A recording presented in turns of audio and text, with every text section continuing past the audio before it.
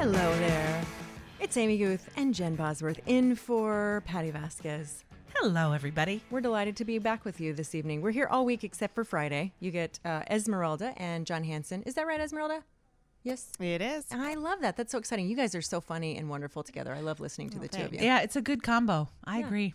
A lot of fun. Yeah, so that'll be good. What, do you guys have anything planned for the show so far on Friday? Still working on it. Yeah, I hear you. I hear you. These things come together 10 minutes before the show. I know how it goes. That's what we do. Yeah. Good times. All right. So we got lots to do tonight on the show. We are going to be talking about an anthology that has been on my radar for a hot minute, and I'm really excited about it, Jen Bosworth. Real excited. It is called Rust Belt Chicago, an anthology, and it's all different aspects of Chicago life and history and all that. And I'm so excited. And the beautiful Tony Fitzpatrick cover. That cover is beautiful. It's beautiful. And I'd frame that and put that in my Yes, I was thinking when I saw it, is there a print available of this? I'm sure there is. And I would like to gift that to you at some point. Oh. It's going to be a surprise. Great. I will forget that's a thing. We're going to forget that. But don't you think that would look, Yeah. that's very, very you.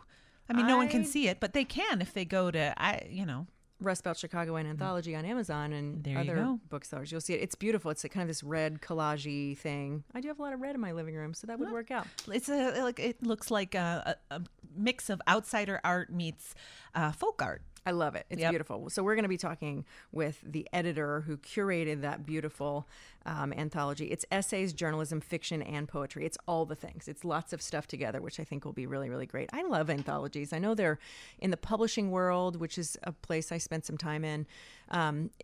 People kind of sometimes flinch at them because they're very hard to sell. Because it's not like committing to one author. Oh. So unless you have like a bunch of giant celebrities or something really specific and sensational, it's kind of hard to sell them. But you know what? You don't do it because you want to sell books. You do it because you want to write it. Yeah, you want to write it and you want to showcase other writers and you want to tell stories. Absolutely. I have thought of so many ideas for anthologies that I want to put into the world. Give it time. Give it time. Not much time. Much time. I mean, we'll get on it. But the other thing is that you make things happen. So it'll happen. I try to very much. Yeah. Because I have a rule in my life, and it is if you catch yourself saying, someone should really do this, or someone should do something about X, then that's you. You have to do it. You just nominate yourself. There is, and it's, I do have the motto, why not me? Yes, you do. I mean, You why named not the show me? after it. Yeah, I named my solo show that because it's. I mean, why not me the hard stuff, and why not me the good stuff? Yeah, all of it. I love that. Yeah. So we're gonna get into that anthology business, and it's gonna be good. What's happening? How was your day? Well, here's the thing, and our show might be called. Well, here's the thing. So here's the thing. I am an actor. Yes, and an artist, a writer. And with that, that's my profession, along with, just other things. But mainly it's an actor and writer. And there's a lot of inherent rejection in that field there just is. That's it. Sure. Period. I do really well with it most of the time. However, it is when there is something that I really want, and this is why I wanted to bring it up, talking about the greater the want, the bigger the risk in some ways. Certainly. And then when it doesn't, quote, go the way I want, in quotes, because we can get into how that sometimes is a blessing when you don't get what you want and all that. But these were projects I really wanted, and I heard boom, boom, boom, that I did not get them. Oh, I'm sorry. Yeah, within a half an hour. Oh, yeah, Ow. yeah, Ow. within a half an hour. And so I heard that, and it was, and Wait, yes, was it all from the same person? Was no. like an agent So delivering that? Here's how it happened. It sort of hit me from all different sides. So. So from all sides. So I got an email saying, you did not get a part in a play. Okay. From my agent. Okay. Totally okay. I mean, I was okay. And then I got an email from a theater company saying you did not get this part. And then I got another thing saying you did not get this fellowship that you applied for. So here's the thing. I could take it. Sure. I'm a strong woman. But maybe spread it out a little. Well, here it's just like if you were, I hope you tuned in last night, but we were talking about how we don't have control over when stuff happens. Right. So I would love for it to be spaced out, but it wasn't. It was just my day. It is just what happened to me. And so I just really felt like, I'm going to, to be transparent, I was like, I'm giving this up. No more acting, no more writing for me. No, that's not what we're going to do. No. Guth is like, we're not doing that. No. If I need to be your agent or whatever, okay, give you like a weekly pep talk, that's not what we're going to do. So that's what my day was filled with rejection. And it made me think of like, I want to talk about that with you because I think it is not in any field. There is we got the lightning. Yeah, there's some good. We're gonna keep checking in on the weather. There's a storm and keep you updated. Yeah, I know there's some big weather rolling through some listener areas, but we're gonna keep checking on that for you. Yes. So anyway, my day was filled with rejection and introspection about some of the stuff we had talked about last night of like chunking it down. Like why does this rejection hurt? And what can I do to make it better? Yeah. So where'd you land? I landed here sitting with you. No, I landed saying, let's be a little bit transparent about it. Yeah. And let's see if maybe, because maybe other people out there are dealing with rejection too. You know what? It was me last week. Okay. Everything. And my projects are so varied that it seemed like, the opposite of a Joan of Arc moment with the harps and the light beam hitting your face. It was the opposite of that. It was like getting a rock thrown at you. It was not graceful in some way. No, it was painful. It was like some funding for a film project. Suddenly it was like, oh, we have to close shop. We can't give you that funding. And then this happened and some writing that I had out in the world that was like a sure thing. And it was going to be this, I say shiny bauble, like a big thing you've been after a while. Yes, a shiny bauble. I was going to get my shiny bauble byline, and that did not work out at the last minute because the White House. Yes. They needed space for a White House story. And I was like, 45. Right. So it was your week. I mean, I think we all have these periods, which is, and I think it is very detrimental to pretend that we don't. Yeah, well, you know what? That's funny. That's a thing I talk a lot about when I talk about online harassment and abuse and trolling and all that, because the line is don't feed the trolls, blow it off. You don't even know that person, but we need to be able to admit that any kind of abusive language is hurtful, even if it's from a total stranger. It's designed to. Yes, by definition, it's hurtful, and it deserves attention. Yeah. And you know what? Patty Vasquez talks about this a lot. And she and I have discussed this many times, but I know she's talked about it on the air. The issue that she takes with that phrase of sticks and stones may break my bones, but words will never hurt me. That's not true. No, it's just not true. In fact, words can really wreck your life and put you in a lot of therapy. Yeah. Words can really mess you up. Yeah. And especially if you're in a very vulnerable place or someone in your very close circle, if they abuse the privilege of being close to you and say hurtful things, it can really screw with your head. Yeah, it's abuse. Yeah. And I think the casualness with which people throw words around. Yeah. And the lack of sensitivity is a bigger problem than people think, and it's also just spreads. And I think that's where we're sort of at right now, at least in this country. I don't know about other countries, but I agree. Yeah. I think it's difficult, and I think this is interesting too. There was somebody who's been really supportive of the work that I've done on harassment and really helpful with my documentary, and I have seen this person call out other people on Twitter and Facebook for being abusive or just like being a bully or just being unpleasant. I've personally witnessed this person go, hey, that's not cool. Be respectful. And yet one night, now I can't remember if it was Michelle Bachmann or Sarah Palin. It was one of the two of them was tweeting. I think it was Sarah Palin. I'm almost positive, was tweeting some stuff. And this person who had been fighting, who had defended me, who had defended other women, replied to her and said, I can't totally say it on the air, but to the extent of you're an idiot, but with an F-bomb in there. And I was like, wait. No.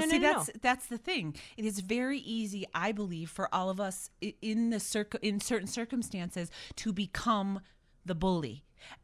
Based on if we're angry, we Yeah. could talk about anger is another thing I want to talk about. Like what that does is I think we all become vulnerable to bullying in certain circumstances, even if we don't want to, or even if we're not aware of it, or even, so calling out, paying attention to what we're saying and what other people are saying is very important. But I think it goes back to the thing we were talking about last night about how it's important to just say the real thing. Because I think sometimes, to me, anger is always a cover for something else. There's always something below that. Yeah. And so if you're angry, you got to stop and be like, yo, what is going on? What is this? And it's usually like, I'm feeling threatened. I'm feeling sad. Sad or small or diminished or put down or not important, threatened or whatever it is. And if you give yourself 4 seconds, you're going to go, okay, this is what's really happening with me. Like my temper is fast. Like, it is. It takes me a while to get mad, but then once I'm mad, but then once I tell you, I'm done with it. Really? This is all good to know. I'm not patient enough to hold a grudge. I'm like, I can't. And if once I've said, hey, can we talk about a thing that happened? And then 4 seconds later, I'm done. I'm done with it. You've moved on. I've moved on and we're friends again. It's fine. Yeah. So that's how I do. How's your temper? I get I will shake and cry. Oh. And then I calm down and then I will address it. But my initial instinct is to shake and cry. Okay. And then it dissipates. Yeah. And then I'm okay. But that's just, everyone has their go-to thing. Sure. And I don't get, I'm not a yeller. I don't, any of that stuff. It's more that I get internally shaken. And Yeah. If I'm just kind of like yelly and they're like, that's ridiculous, I can't believe that happened. That's not really mad. That's just kind of exasperated. When I'm really mad, I'm like, I will talk to you about this in a minute. Yeah, you take a pause. Well, that's the other I thing. get like low. Well, the thing that they all say to do in anger management and stuff like that is that, and we were talking about this last night again, of sort of separating yourself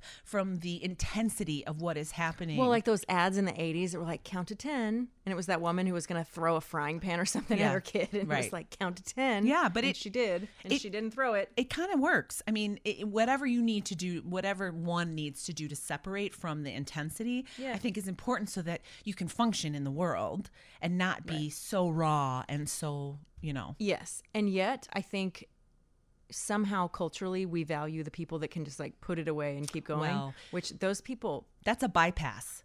So that's an anger, sadness. Those are emotional bypasses. What do you mean bypass? Okay, so like skip over things. Then we got to take a break. We'll take a break. But a bypass is where you either pretend you're fine. You take this sort of, I don't know, metaphysical or spiritual high road and say, well, all things happen for a reason. I'm very grateful to be alive. And you, like you said, you put away or push. They push the feelings. And under the guise of, I've moved past this. But though you can tell they have not. Well, but I think that it comes out. Oh, but that's what I'm saying. It'll like always come out. Grief and rage find their way out, whether you want them to or not. They really do. And you can suppress them with whatever vice or thing or activity or behavior. And then one day you just flip your lid is what will happen there. I have witnessed it happen. Me too. All right. We're going to take a little break. And coming up after the news, we're going to be talking with Martha Bain, who is the editor of Rust Belt Chicago, an anthology. And I am super excited to talk to her. So back in just a bit on 720 WGN.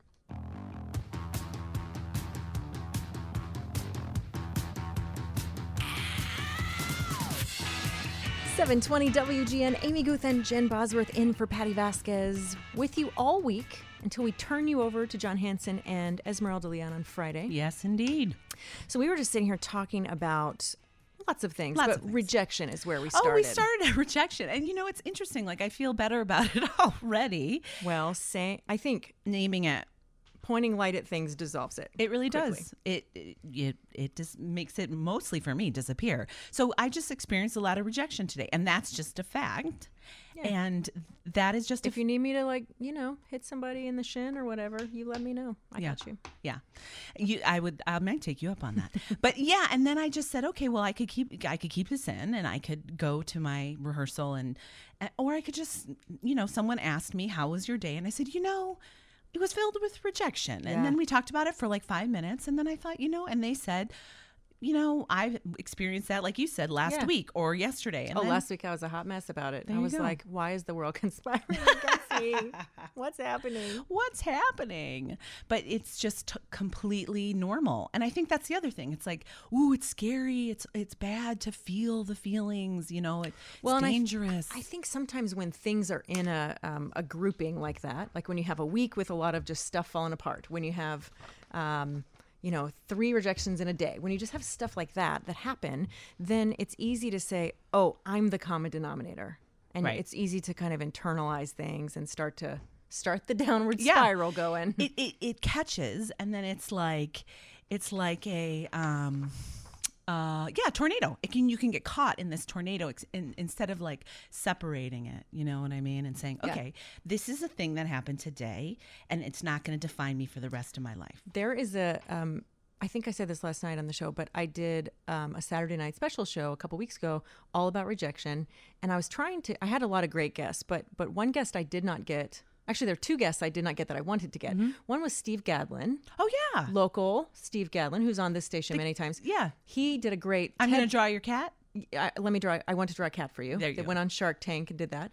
And he has Steve Gadlin's Star Makers and Cable Access. It's such a great show. And he has a wonderful TED Talk about rejection that is beautiful, that I keep bookmarked.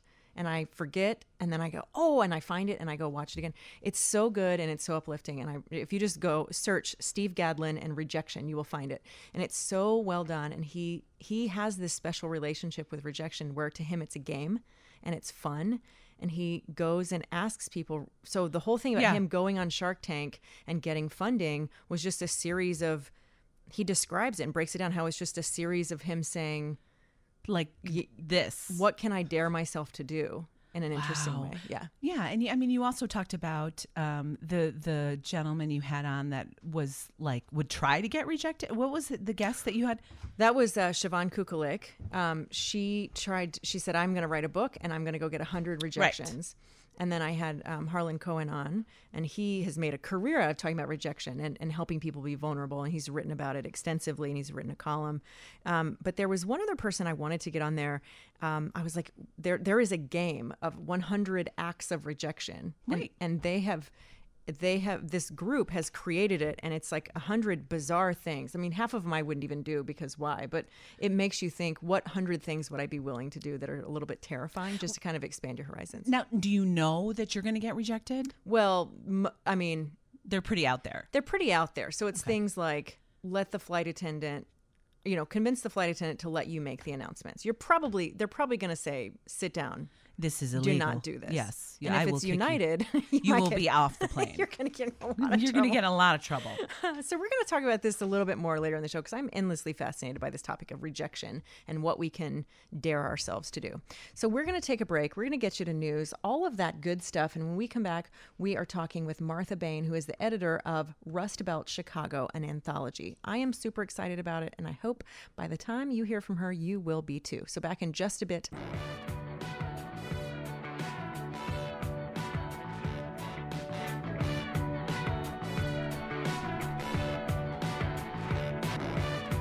.720 WGN. Hey, it's Amy Guth and Jen Bosworth here in for Patty Vasquez tonight, hanging out with you till 2 o'clock. I am so excited about our next guest. Martha Bain is in the studio. She is the editor of the anthology called Rust Belt Chicago. It is not only a very exciting anthology with a lot of exciting people participating in it, but even looking at it is a piece of art. It's gorgeous. Tony Fitzpatrick did the cover, and it's beautiful. And she's been in the studio for 4 seconds, and we've already let her know we're going to need some poster I'm prints. going to need a print of this. We've already let her know what's happening with her marketing budget. Right. Welcome to the program, Martha. So glad you're with us tonight. Thank you for having me, and we'll work on the poster. Okay, great.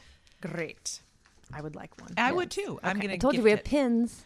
Pins Yeah. are good too. We're gonna have pins. I'll I've take had a the bookmark is beautiful. I picked one up at Printers or Lit Fest. I was talking with the nice people at the Belt table, the Belt Publishing table, and I was like, "That's a beautiful bookmark." And she said, "Oh, this is from this anthology." And I was like, "Wait, I know about this. Wait, it's all coming together. It's all coming It all together." is.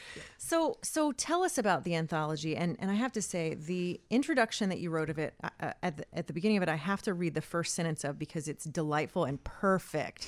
And it is, Chicago is built on a foundation of meat and railroads and steel, on opportunity and exploitation. That's so good and good so sentence. perfect. Thank you. Yeah, it's a great. And it reminds me of Chicago. I wrote it a really long time ago. Did you? Yeah. But I'm glad it's still working. I think it was one of the first sentences. I wrote that sentence in the actual call for submissions for the anthology. So, or some variation on it, and I think I revised it and worked it into the introduction. It's beautiful. I love it. And Thank you. And the introduction continues being beautiful from there. But talk us through the anthology, because it has a lot of interesting beats. Even in the just in the table of contents, it's divided up very interestingly into these subsections: City of Migrants, the Built City, the Divided City, Sports Break, the Living City, and really interesting names of Chicago writers we know and love in there. As you first stepped into the project, how were you thinking of it then versus how is it now? Where did it evolve? All right, how much time do you have? We're here till 2. Yeah. Okay. So when I first started thinking about the project, I mostly was thinking of it in the vein of other anthologies that Belt Publishing has published, and we can talk about Belt some more later. But Belt is it's a Cleveland-based press that I work with, and we've published a bunch of books for smaller cities like Cleveland, Akron, Flint, Youngstown, cities that have not been written about so much. And that was sort of the founding mission of Belt, was to provide a literary outlet and voice for these sort of communities with writers and stories in them, but maybe not the most robust literary scene, which is not the case in Chicago. Obviously, Chicago has an incredibly diverse and robust literary community, and it's also been written about a lot over the last 100-odd years. So I knew that I had kind of a different task ahead of me, even though I wanted the book to also fit in with the other books in the city, in this series. So I just put out a call for submissions, asking people to send in writing that somehow spoke to Chicago's relationship to the region, which is why it's called Rust Belt Chicago. Like, how is Chicago part of the Rust Belt and how is it not? It's geographically, obviously, part of the Midwest, or this part, what we call the industrial Midwest, as opposed to the agricultural Midwest. Right. But it's also, and it's definitely suffered some of the same economic conditions that have hit, other cities like Detroit or Cleveland, especially on the South Side, especially in the far South Side and near the former steel works and everything. But it's also so much bigger than that, and so has a much more diverse economic base, and has it's just physically bigger. I mean, the population of Chicago is it's too late at night, and I'm bad at numbers. So, but obviously the population of Chicago is like wildly larger than the population of Flint. So I put out kind of a broad call for submissions. I got a ton of material in return, like so much material. It was very gratifying and also terrifying.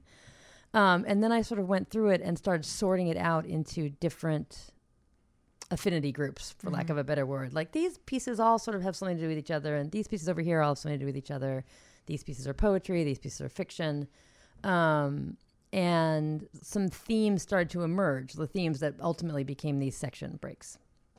So they're obviously the sort of natural landscape and ecosystem of the Great Lakes is a theme. It's something that Chicago shares with all the other cities on the Great Lakes and all the so that was something that came through loud and clear. So that's sort of the living city chapter is sort of loosely tied together by that idea. Yeah. All the connections are very loose, which is a source of alternately excitement and terror for me, because everything that makes sense to me why it's in the book, but I'm not sure if it makes sense to anybody else at this point.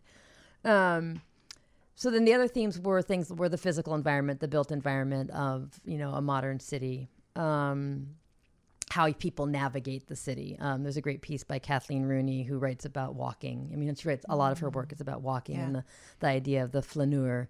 And so she has a piece about walking the city that's really beautiful. And then this notion of movement, because that to me was the thing that really tied the whole thing together. Chicago is obviously, it's a hub. It's always been a transportation hub. We've got the railroads. We've got O'Hare. We've got trucking and manufacturing hub. But it's also a hub for people. It is, that's what everybody says, famously the city of neighborhoods. It's huge immigrant communities. And it's not just a city for immigrants from other countries, but it is a city that is a destination for migrants from all over the region. I actually grew up in Seattle, so I'm not one of them, but this is where so many people from other Rust Belt cities wind up coming in search of opportunity or some jobs or whatever else that they might not be getting where they grew up. Yeah. So that runs through these two chapters that are about migration and movement and just sort of the flow of people in and out. Most of them coming in, but there's a couple pieces about people going out, leaving and going on somewhere else. So that's lots kind of it. Yeah. Lots of things to dig into. Well, you mentioned the loose connections, and I want to dig into that a little more. We need to take a little break here in a second, but I think it's interesting because to me, I love anthologies so much, and I think they work the best when those connections are loose. If they're too tightly done. I agree. If it's too on the nose or too everyone, if everything fits into an exact same mold, I like a loose connection myself. Because it's not like every piece in the book is like, and then the steel mills closed, and then we, had to. It's not explicitly addressing this kind of Rust Belt connection about post-industrialization and everything else. They're very elliptical, shall we say? And I think it kind of. It sort of speaks to the top of the reader's intelligence and makes them search for what that connection is sometimes when it's not too obvious. Hopefully. Which I think is lovely. It's lovely. Lovely stuff. We are talking about the Rust Belt Chicago an anthology. We're talking about all the work that is in that and all the work that went into it. Its editor, Martha Bain, is here in studio with us, and we will continue this conversation here in just a bit. Amy Guth and Jen Bosworth in for Patty Vasquez, back in just a bit on 720 WGN.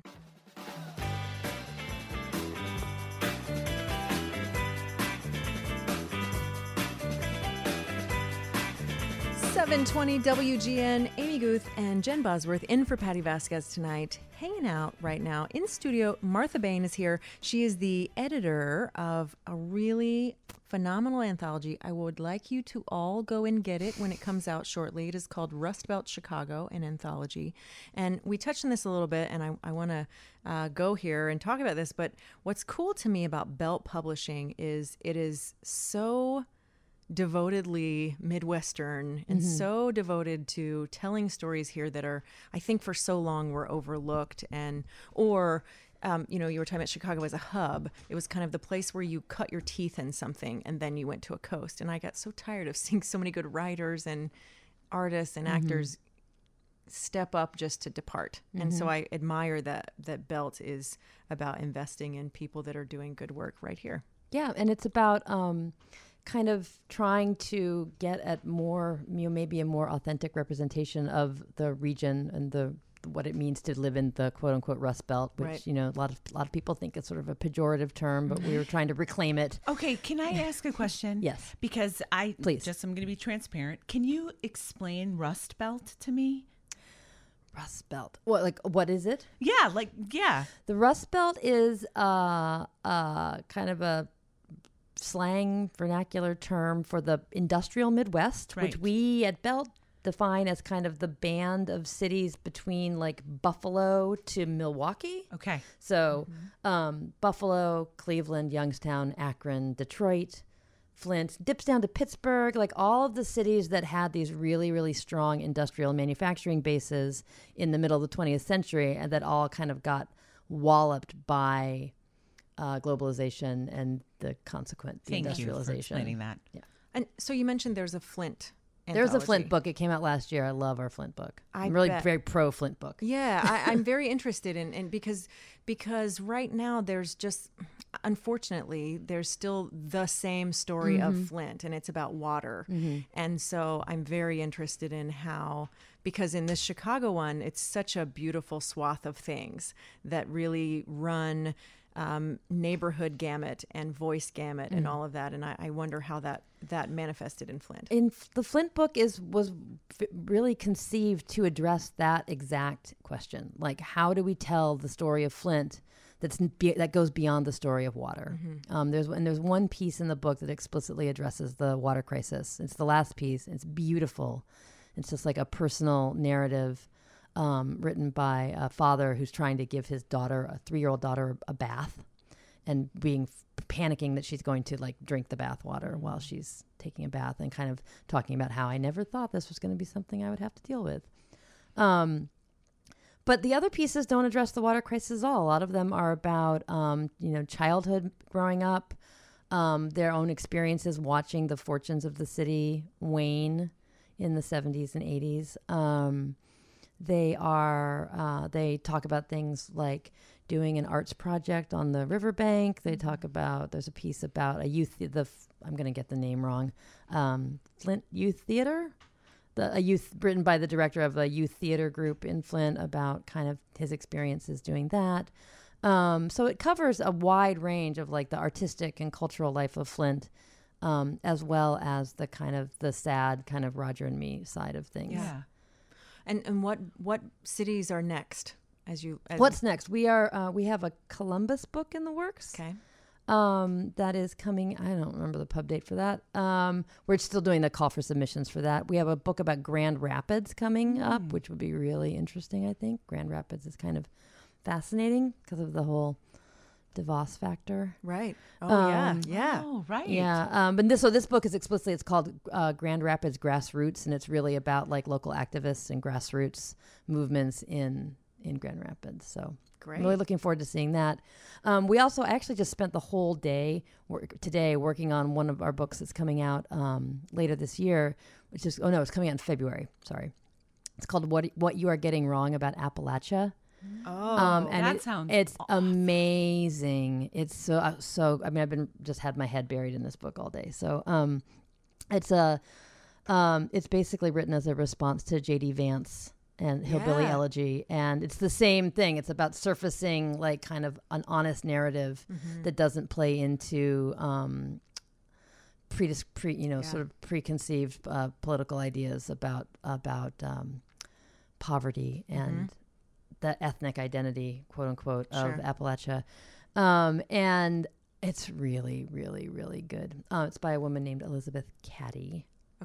Caddy, who's an Appalachian Studies scholar and lives in West Virginia. And she's great, and the book is great. Everybody should buy it. But that's different. That's not in our anthology series. We have a whole other series of smaller books that we've been working on that are like what we like to call like novella-sized essays. So they're like novella-sized, but they're not novellas because they're not fiction. They're Right. nonfiction. They're nonfiction, but they're Yeah. So we had, I don't know if you know Ted McClelland. His How to Speak Midwestern, which was about how to speak Midwestern, Right. The kind of vernacular and slang and accent patterns of around the Great Lakes and into Iowa. That was the first book in that we did in that series, and that was a lot of fun to do. So we're branching out from these city anthologies into more kind of fun and diverse, I guess, single topic studies as well. I'm very interested in that, and I've been noticing that popping up, this novella-sized essay, and I think that needs a name. It needs we yours just to call name. them little books. I mean, they're little books. They're like 100 pages long, they're and they've got a 100 cute little pages. trim size, and Suddenly, I see those, and they're lovely. and they're cheap. They're they're for the easy to consumer. do. Yeah, they're easy to do for the publisher. They're affordable for the consumer. There's something very special and interesting about them. I feel like that genre is yours to name. So I feel like we maybe we need to name that. too late. I know. Yeah.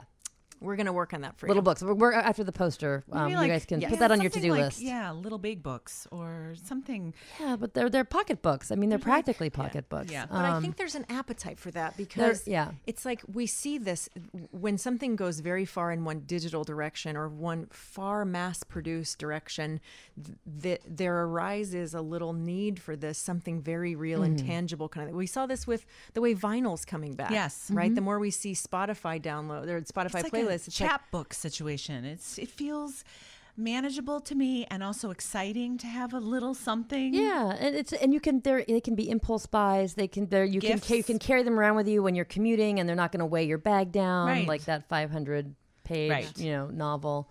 You know what I want to write about? I want to write about how many people got moved to e-readers at the time when Harry Potter books were coming out. Oh yeah, Because I think that's what made I'm sure. because adults didn't want to be seen with it because it was originally marketed for kids. Right. And I think that kind of sparked a moment in digital publishing because people are Agreed. like, I want to not carry around a 1,000-page book. Agreed. I think that's really true. I think it is true. and these little books are so interesting because they're longer than anything anyone would read online. You know, no one wants to read long form online. That's what everybody says. Yeah. So, but they're too short to really be under the standard book model to be a book on their own. So just create a new model. Yeah, I'm telling you. Yeah, they're it's great. yours to name. It's yours It's to my name. okay. Not in this, you don't have to do it this And so moment. do those tend to, the ones that Belt Publishing does, do those also tend to have a regional component or a sense of place? They have a sense of place. They're focused on the Midwest. Okay.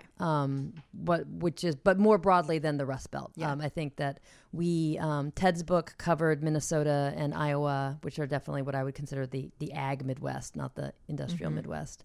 And then we also had a book by Mark Athatakis, who is a literary critic. Used to live here. He worked at the Reader. Yeah. When I worked at the Reader. And he that was kind of an analysis of contemporary Midwestern literature and looking at representations, how the Midwest is represented in contemporary literature, because, you know, you think Midwestern literature and you think about like Willa Cather and Theodore Dreiser and all these kind of like hardy peasant people of the heartland. And it's actually a much more diverse. It's all good. The beep Okay. happens. It happens whether we are ready for Shut it or up! not. Stop talking. No. It's not Oscar music. It's just letting us know that it is now midnight. That's all it's doing. midnight.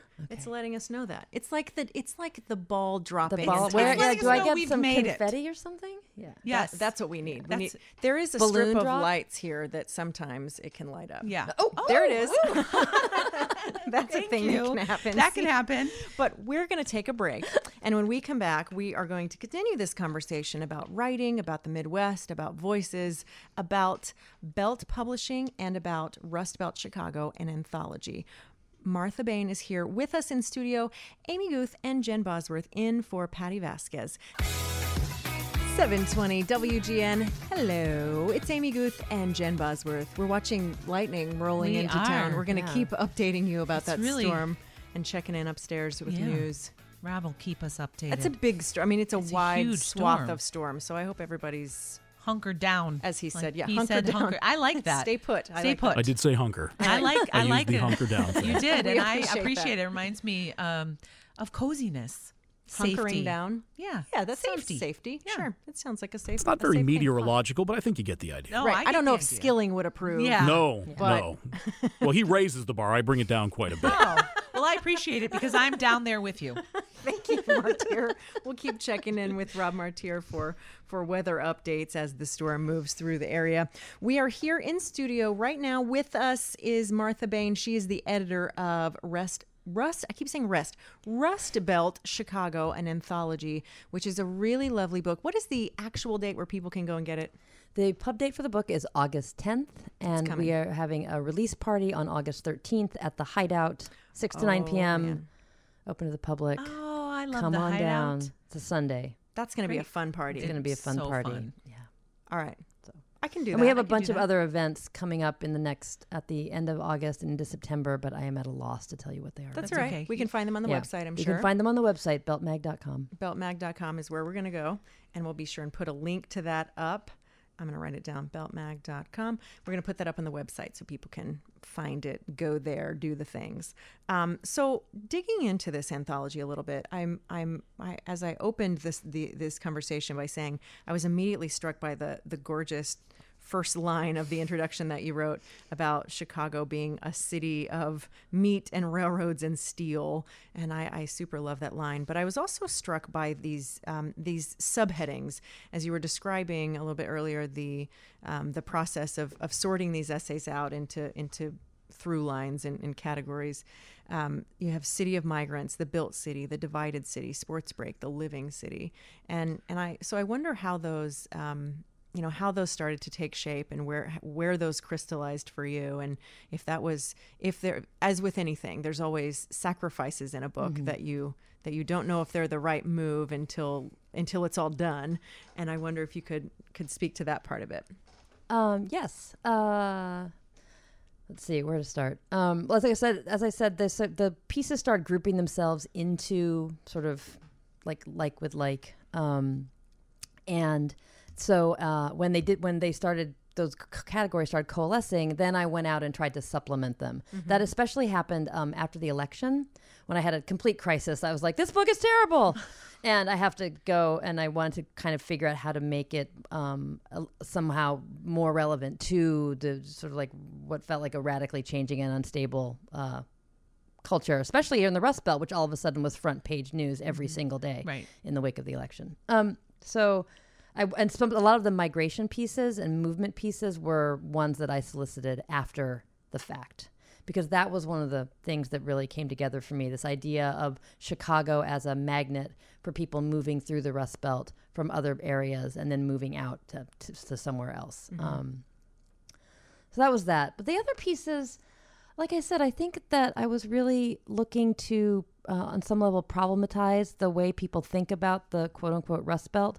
I didn't want it to just be about the sort of classic economic depression, unemployed steel worker, decline of manufacturing, et cetera, et cetera. So I was looking to see what these other commonalities were. Some of them are some of them are lovely, like the ones about some of them about the ecosystem. Some of them are not so lovely. There's a couple of pieces in there in the section called The Conflicted City that specifically speak to Chicago's entrenched legacy of segregation and police violence, specifically against African Americans. There's a great piece in there that's probably the most journalistic piece in the collection by Yana Kunikoff and Sarah Macareg, called How to Win Reparations. And it's basically an analysis of the Chicago activists' fight to get reparations for victims of police torture over the last however long that struggle went on. And that is something that's definitely kind of instructive and prescriptive for other people in the Rust Belt. It's just something that cities like Cleveland and Detroit are, stuck with as well. Sure. So that's something that's not necessarily a rusty issue, but it's something that is shared in common across the region. Yeah. Well, and anything that's a great migration city has this legacy to contend with. Exactly. Yeah. And I wonder, you bring up neighborhoods, and Chicago is so, because of geography, so horribly segregated, and just the way we can blame Burnham, we can blame anybody. Yeah. It's just the way the geography of the city is. And so that's just this continual theme. So I wonder, how did you address that balance of neighborhood because there's not just one Chicago. There are many Chicagos. There are many, many Chicagos. I will say that I think this book is interestingly South Side skewed. When I started looking at it, I was like, there's not a lot about the North Side in here, which is fine. North Side's gotten tons of play. That's what I was going to say. The North Side gets all the play. We know.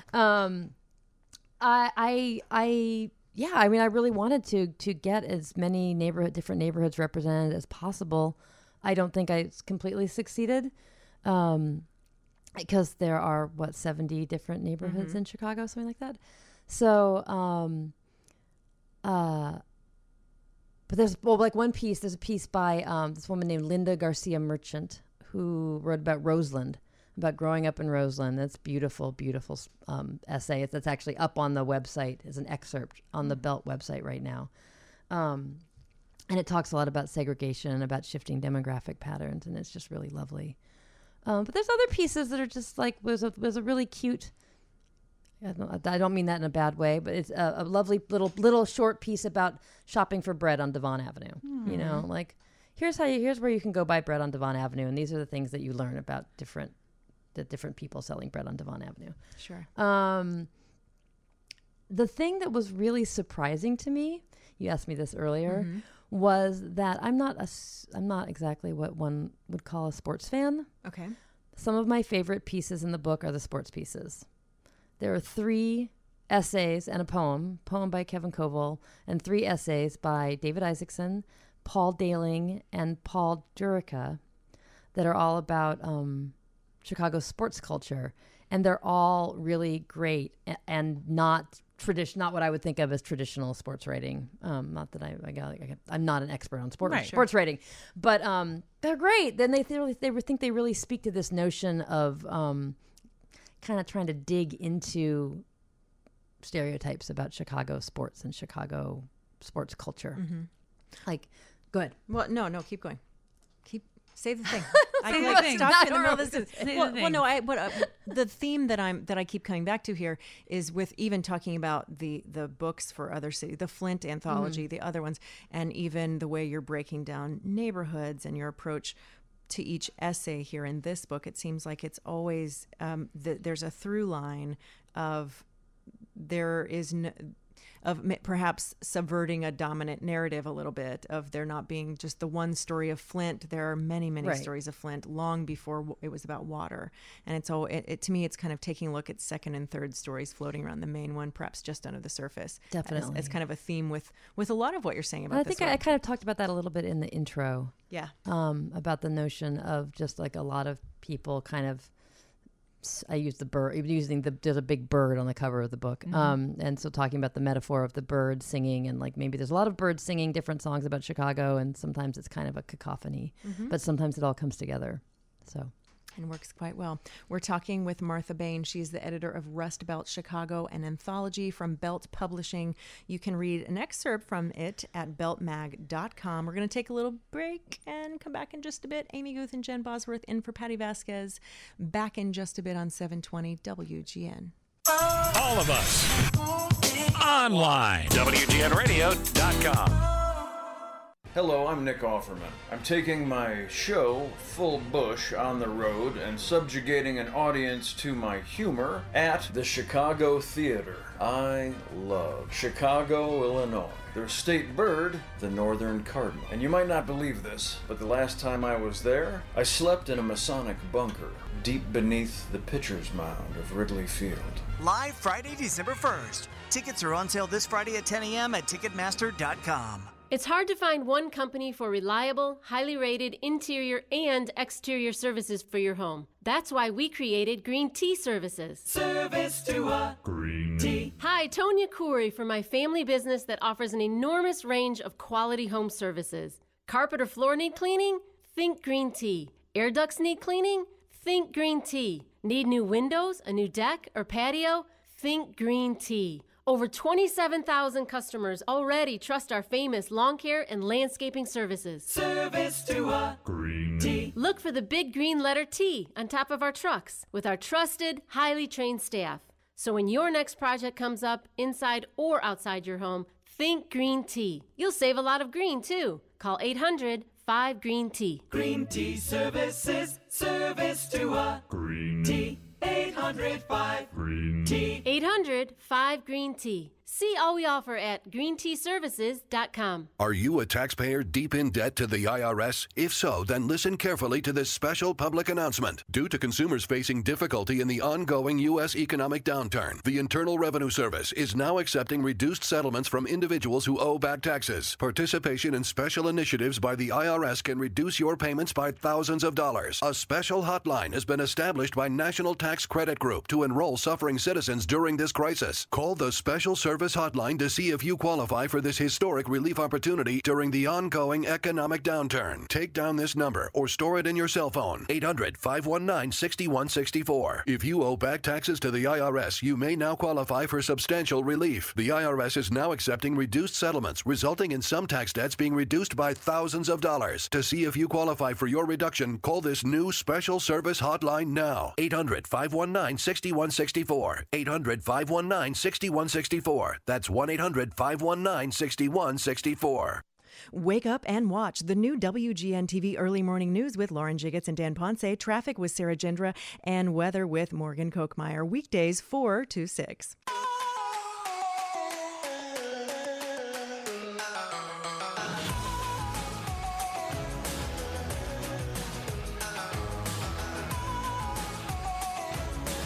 720 WGN. Hello. It's Amy Guth and Jen Bosworth in for Patty Vasquez, hanging out with you. We are going to keep you updated on this weather that's rolling through the area. We'll keep checking in up in the newsroom and update you on the latest with that. But it is a big, wide swath of weather. If you look at the radar, it's a big old spot of weather. At this moment, it is not actually It's raining. not raining, but there's a lot some of lightning bouncing around buildings here. Yeah. So it's beautiful in a way. It is, yeah. I mean, it's late. Just stay in. We're on the first floor. It's fine. We'll be fine. There's 2 layers of glass. We're fine. We're fine. Yeah. I have long said this studio right here on Michigan Avenue is the best place in the world to watch people and weather. I have watched blizzards. I have watched a blizzard as well. I have watched beautiful sunrises and sunsets. I have watched many weather phenomena happen right here. Yeah. And I've seen lots of crazy people do crazy things right here. It's true. Outside of this window. So it's excellent people watching. All right. We are hanging out with Martha Bain. She is the editor of Rust Belt Chicago, an anthology, and many, many other things. She does lots of things. If you've read work ever, you've probably read something she did. Yeah. She's done a lot of stuff.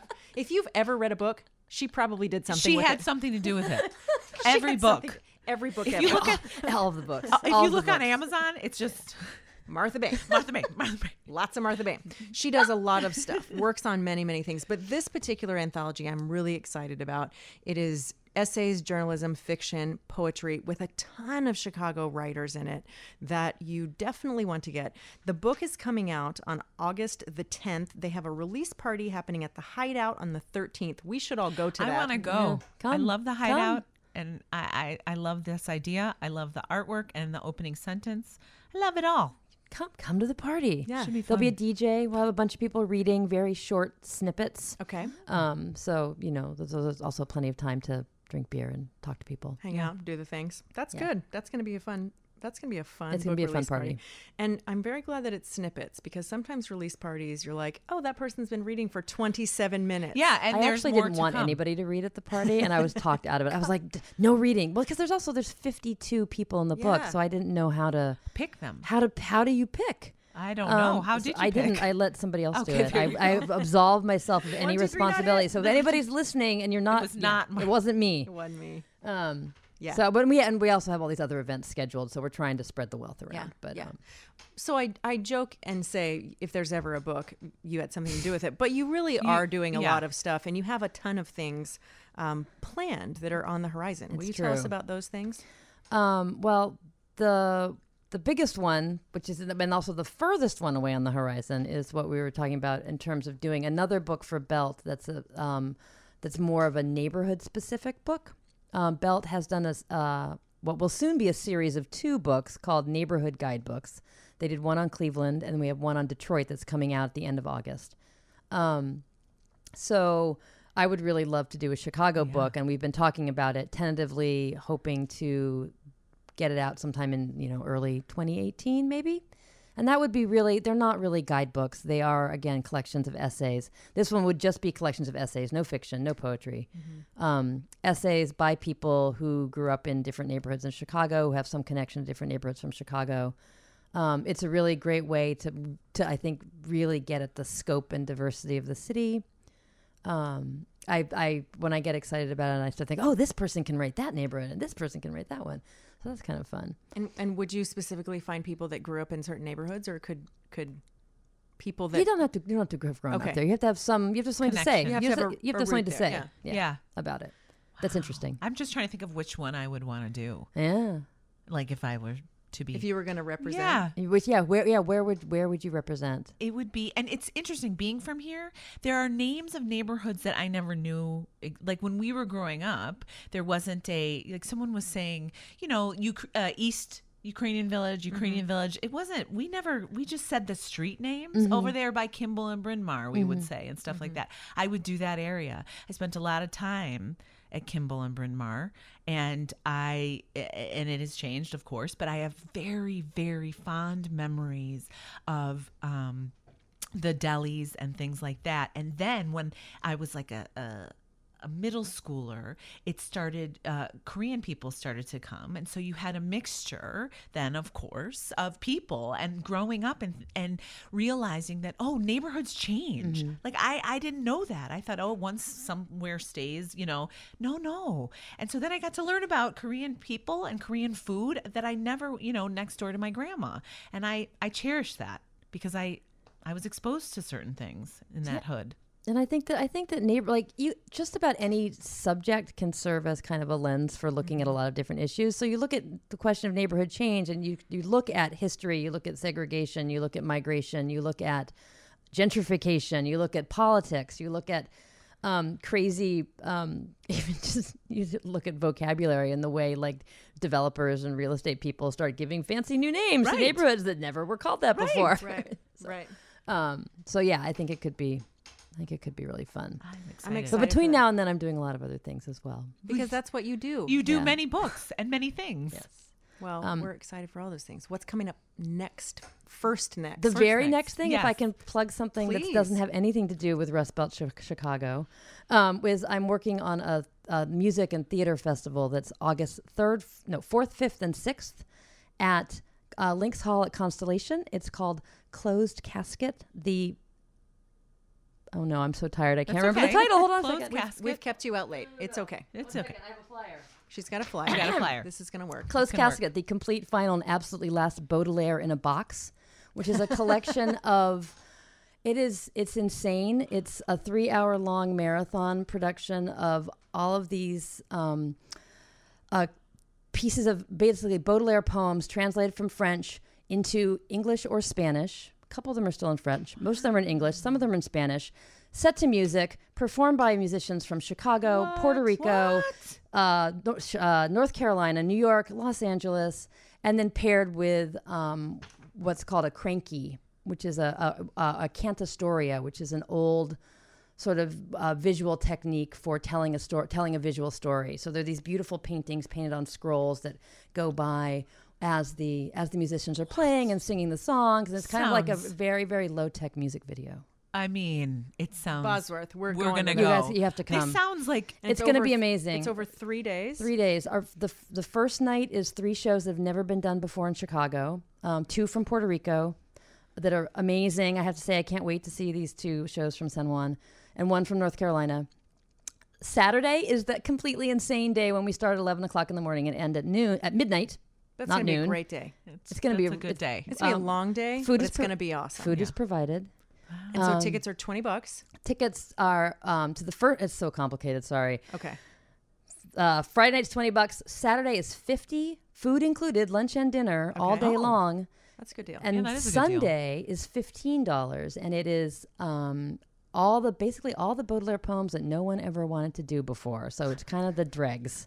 And I am performing a song, which I do not usually do. I'm not a performer by practice. Wow. What day is your Sunday? Thing? That's Sunday. That's when we're going to be at that one. Come to all of them. Well, we're going to. Anyway, and so you can find out more about this show by going to theateroobleck.com. It's Oobleck. Theater Oobleck. Of course it is. So we're going to have this up on the website so people can find out all about this. So after, we're going to have this up on a podcast, and we're going to have links to all this because this is very cool. It's literally happening in 3 weeks. I'm having an anxiety attack right now talking about it. I know from the little I know of you, you're going to get it done, and it's going to be great. You are one of the. I get this about you because I'm the same way. When you have all the plates in the air is when you're at your best. There's a lot of plates right now spinning. And here is another this little flyer that you just handed us. That's another thing that's very frameable. Yes. Oh yeah, we have posters. We do have posters of that. That's, You can get one tomorrow night. I'm just going to keep going. You can get one tomorrow night at Ouija's when we're having a last-minute fundraiser for Closed Caskets. Okay. Which is it's very casual. Come, $20 suggested donation, support the show, help us.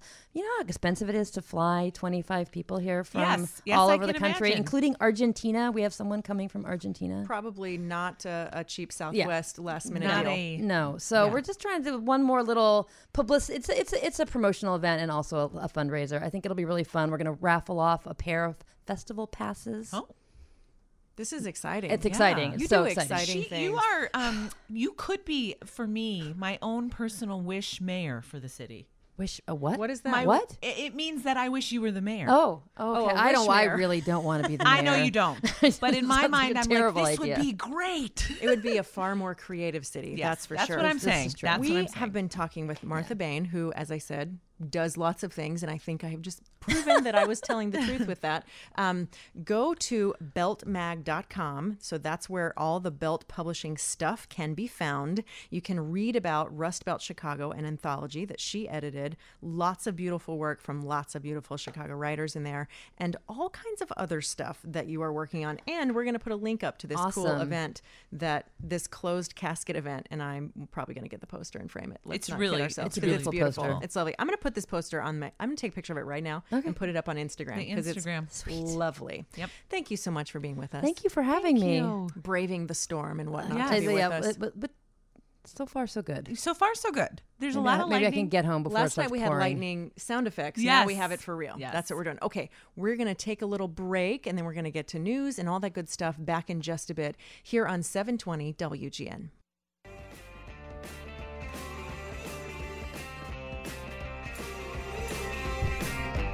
720 WGN. Hello, it's Amy Guth and Jen Bosworth, and we're hanging out. We were just hanging out with Martha Bain, who I've been a fan of hers for a long time, but this was the first time I've ever met her. Yeah. And that was brilliant. She's a spectacular person. I know. I want to be best friends with her. I want to just know. I mean, she's got so many projects. And here's the thing. There's people who have a lot of projects, and some of them sound, Yeah. all of hers I know. sound like books I want to read, parties I want to go to, and people I want to know. Not just parties you want to go to, but like the kind of party where you want to go get an outfit for it. Yes. And are excited to actually go instead of, I got to go to this thing. It's Right. like, no, I'm going to this thing. I'm going to meet some cool people, and I'm going to Yeah. wear. And it's gonna be so She also fun. had great shoes. Right away, I was like, "Oh my god, look at your cool red shoes." There's she's something- she's listening right now, going like, they are weird." They are. Well, we are, and the shoes were great. They were great I shoes. like a red shoe. Yeah, If you can pull off a red shoe, you got it can going do on. anything. Yeah, That's very true. Yeah. It makes me want all the stuff she was talking about makes me want to. I've been sitting on writing for a while. I've been writing more opinion lately. Yeah. For the last couple of years, and haven't written as much fiction, or I haven't published as much fiction. I've been writing it, but just Yeah. not finishing it or getting it out in the world. But it makes me want to write an anthology, essay, fiction, something. Well, what kind or not write, edit. Yeah. You know. So tell me about your ideas. Like, what would you do if someone said, "Hey, you have to write an anthology right now"? Okay, so the two I want to do. Well, there's like 5 I really, Okay. Well, really want to do. I want to know about them. But the two I think burning a hole in my pocket the most are I want to call one "Death by a Thousand Cuts," Right. about women in the workplace, because everybody I know has a story about getting hosed. Yep. Or getting thinking you're totally crazy, gaslit, all that stuff. Absolutely, you're Yep. like, oh, I must be doing this wrong. Right. When it's no, It's not you. It's Right. not you. It's culture. And so many really accomplished women I know have a story like Yes. that. So I'd love to do that anthology. And then I'm really interested in. I don't know the name of this, but it's. There's a certain kind of trip you take. Unfortunately, I think it kind of got co-opted by the Eat, Pray, Love Yes. crowd. And so people call it like, oh, that's your Eat, Pray, Love trip. But once in a while, you go on a big trip Yes. and you are changed for having gone on it. And you know that you're changing when you're like those. I want that. I think travel writing is fascinating. And I would love to do that, particularly around women and traveling alone. So I had this idea because I was standing at the top of Table Mountain in South Africa with my good friend, and we timed it so because on Table Mountain you're standing above the clouds. Yes. Someone was telling me about this. You're in fact, I think, 1 or 2 Willis Towers above the clouds. So we timed it to see the sunset from above the sunset, which was Oh my gosh. pretty Wait, cool. let's say Yeah. it again.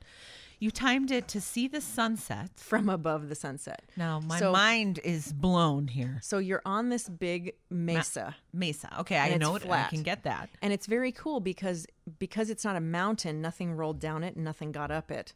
And so it's flat on top, and it's its own little ecosystem up there that never really evolved. There's plants and creatures that aren't anywhere else on. This is magic. There's a couple of spots in South Africa like that just didn't. So This is magic. there's a creature. There's something like it in, I think, maybe Australia, maybe Tasmania. Okay. It looks like a large hamster, but it is a relative Oh yeah. of the pachyderm. The Ibera or No, not those. Oh. It is called a Dassie. oh. They're very cute, but they're How big? like a dog, Like oh. not like a purse dog, but like a Like a dog, like the dog I'm house sitting, or I don't know. dog I've never sitting. seen that dog. Oh yeah, It's the size of like a 2-year-old. It's Yeah. a big creature. Yeah, okay. sure.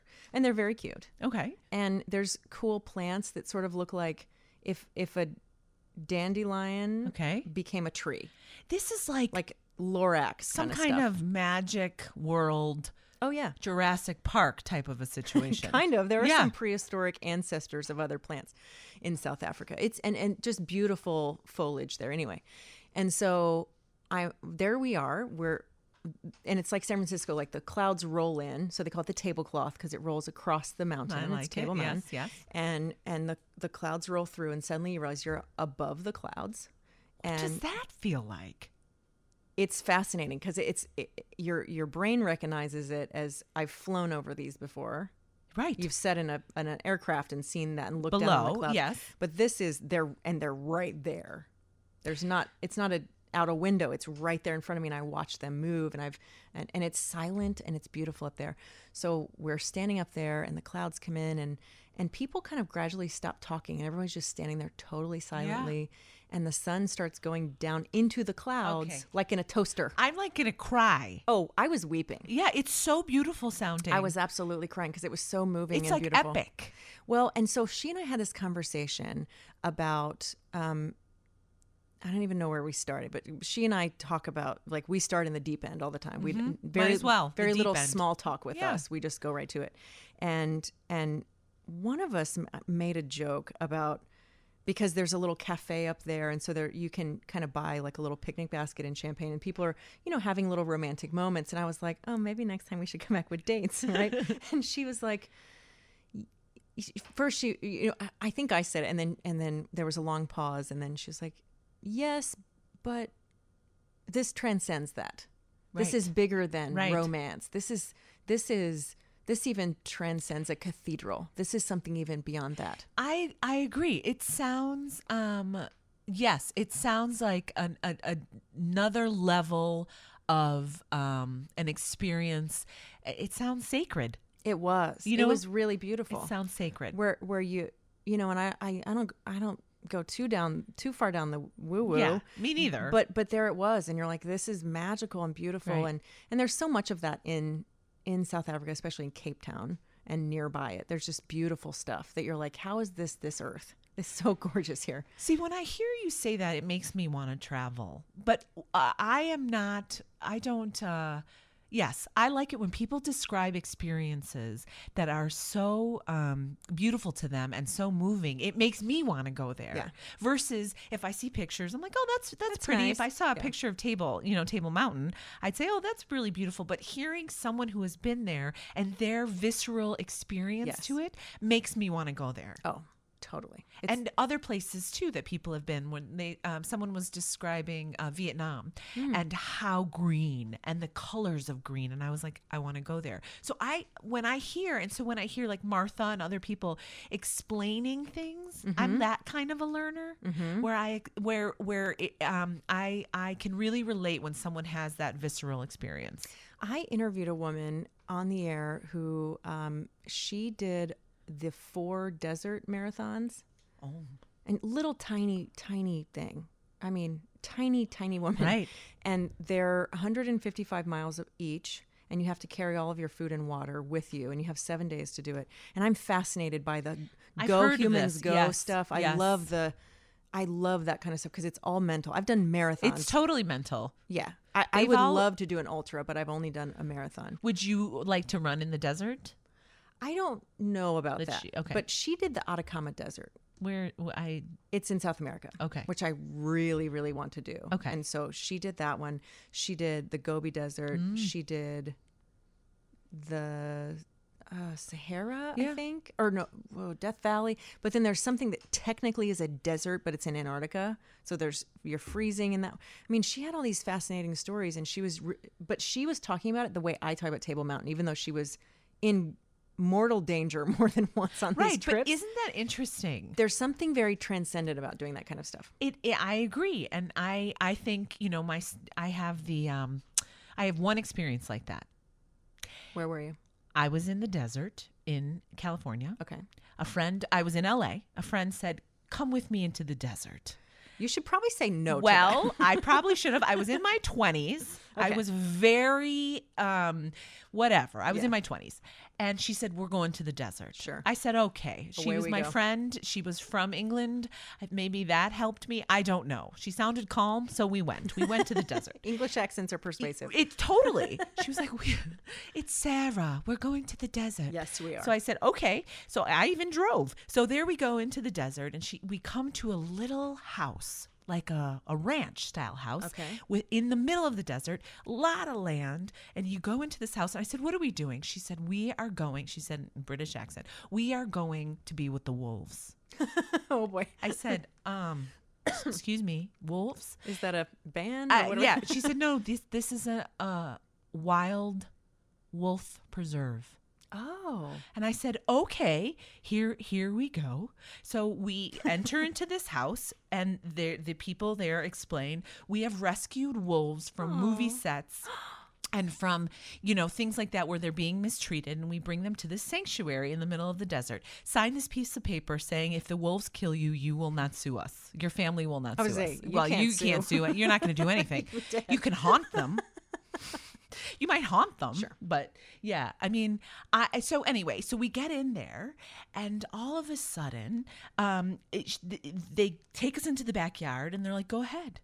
And so it's like a big yard of wolves. Huge yard of wild, real wolves. I love wolves. Look, I thought it was going to be a dog size. Oh no, they're big. They're big. Closer to like a pony. It stood to my ribs, and I didn't know I could not move. Were they affectionate? Okay. Wolves, because these have been on movie sets. They have, so they're trained, but they had been away from the sets for a while. So they're going back to the wolf stuff. So like they would nip you in the leg. Yes, please don't. One got me in the leg. And then one, they would come up to you. They have a very distinct smell. This musty, it is like nothing else I've ever experienced. And it's quiet because I wasn't going to say anything. I mean, I'm not talking. I'm not going to be the one to trigger all the wolves to freak out. But it was very sacred in a way, and also very moving. Sure. To see them. And they howl. I mean, they were howling wolves. And right there? Yes. Wow. They just would stand and howl. It was the most. So what happened to me was I just started to cry. Sure. I couldn't believe I was with these creatures that I had never seen in my life up close without glass in between. Right. And I thought, well, if I don't die, this is going to be great. But if I do, then I'm dead. So there are worse ways to go. But it was so magical and scary. And that's the thing. I was afraid, but I thought, you know what? This is majestic. I'm going to take it in. I'm going to breathe, and we're going to be okay. And I was. And you were. And you're here now. I'm here now. On that note, Yep. we're going to take a little break. Great. Amy Guth, Jen Bosworth, in for Patty Vasquez. Back in just a bit on 720 WGN. 720 WGN, Amy Guth and Jen Bosworth in for Patty Vasquez, talking about all kind of stuff. Before the break, we were talking about how you hung out with wolves. Yeah. So the wolves were. That's a cool story. They were. Like I said, the smell wasn't a bad smell. It was just a smell I had never smelled. I've never been around a wolf, so I don't know. It is this musky odor. Like not like a regular No, it's not. dog and that it's needs a not bath. unpleasant. Okay. It is sort of. It's just primal. That's the Okay. only way I can describe it. All right. And I remember what I was wearing, and I remember the nip, and I thought, just breathe. So when the wolf nipped at you, was it like a lunge bite, like puppies play, or was it just like a playful, slow? Yes. Okay. Playful and slow. Okay. And you I weren't was- in danger. Well, Okay. it was one of these things. Yeah. I was like, Heideman's looking at that monitor. That means he's got a sound effect cooking. That you know Always what? ready. Always ready. Always you, ready. sir. Thank you, sir. I thought to myself, what do I and you do? said they were howling, Oh, like right there yeah. around that. Yeah, exactly. So were they barking too, or just howling? They would do a little both, like a wolf howl. They don't just. It's beautiful. I mean, it's like a heartbreaking kind of sound. It starts like a bark and then goes into this high pitched head back. And so Wow. I went into, you know what happens to me in those moments? I go into like a trance. I really do. I mean, and not in a really weird way, but a sort of, I mean, I'm still walking around and stuff, but I got really still inside because I thought, take this in. And I also thought they will sense if I am so frenetic. They'll know. Yeah. And I don't want that. Have you ever been around horses? Horses are Yes. that way. Like they know if you're freaked Yes. out. So I had to breathe. Like Yeah. it was very meditative to be around these wolves. And I also thought, Well, I don't think that's a trance. I think that's how What we're is that? supposed to be. I think we're supposed to be that mellow. so present and present. Right. Oh, see, I think you're onto I something. think that's there. our default setting, and the rest of the stuff. That's why I'm always like griping about chronic busyness. Yeah. Because I think it pulls us away from a center. Yeah. Where I'm not saying we're supposed to be like blissed out with like shells around our Right. neck or whatever, Right. but like I think we get away from. It's the thing we were talking about last night, where like people don't say the thing; they make small talk. They cover Yes, with them. Yes, we just run. We run and run and run until we can't run anymore. Until something for me pulls my attention and is like, hey, come see the wolves. Chill That's out. cool. I want to see wolves now. I wonder if there's a wolf preserve here Oh, in Chicago. I'm sure there are. And let me just tell you something. Would you go back? Oh man, You have to think about that. I would go back. Yeah. I would be afraid, but I would know that it was so magnificent that it's worth it. Wow. If yes. Okay, here's a question. Yeah. Would you get in a shark cage? No. No? No. You know why? Mike, would you get in a shark cage? 100%. I've actually been thinking about doing this, and it sounds so exhilarating, but also frightening as hell. So you guys would both do it. Yes, definitely. I want You guys to. are brave. I mean, you're in a cage. You're in a cage. What's going to happen? I mean, theoretically, it could jump over the top and come in and kill you, but whatever. That's nothing. That's fine. Okay. It's the All risk right. you're willing See- to take. because there's something about shark. Maybe it's just my my notion about sharks versus wolves. I don't know. I was snorkeling in Mexico a long time ago, like, gosh, in the late 90s, and kind of got separated from the group a little bit, and not far, but they were Okay. over I'm there. I seeing could a horror see them. film. Okay. No, and I saw and I kept going back under because it was so beautiful. The water's so clear and lovely, and I saw the shark shadow on the sand in front of me, and I was like, oh, there's a big ass shark behind me. Yeah. And I was like, I'm just gonna, same thing with you and the wolves. I will slowly swim Yes. in the direction and try not to look like a seal or otter Yes. and get eaten. And then I realized he's kind of by me. He's a baby shark. Okay. It was just a big shadow. And I was like, okay, so he's swimming around me a little. And I'm like, oh, he wants to play. That's not accurate, but that's what I thought. Right. Well, that probably saved you in some ways. Yeah, and I was like, "Oh, this is fun." So I just kind of like patted at him, and I like Goose. pet his. I mean, he's right there. He's You're- in front of me. Okay. You're the only person I know that has pet a shark. I just petted him. I just rubbed I his pet him. belly. I was like, "He's Okay, kind of cute. He's a all right. baby," and he kept. Okay. Was that a shark bite noise? Okay. And he went around love me a that couple biting times, noise. and I just kept like You petting need your him. own show, like the And I don't know. I just thought the shark petter. he's so nice. He That's seems sweet. And then I thought, oh, well, there's a baby shark. There's probably a mama shark, so I should probably yes. split. There's probably a family And shark. so I petted his belly again, and then I patted him up by the fin, and I was like, okay, I'm going to go. Ooh. And then I swam and he swam. Okay. We're still. Yeah, there's the bite. Where's the bite? Good oh times. my gosh. Good times. Oh my gosh. Oh, Goof. We probably got to go to news. Yes, or we do. something. It's 1, so we should go to news. Do that.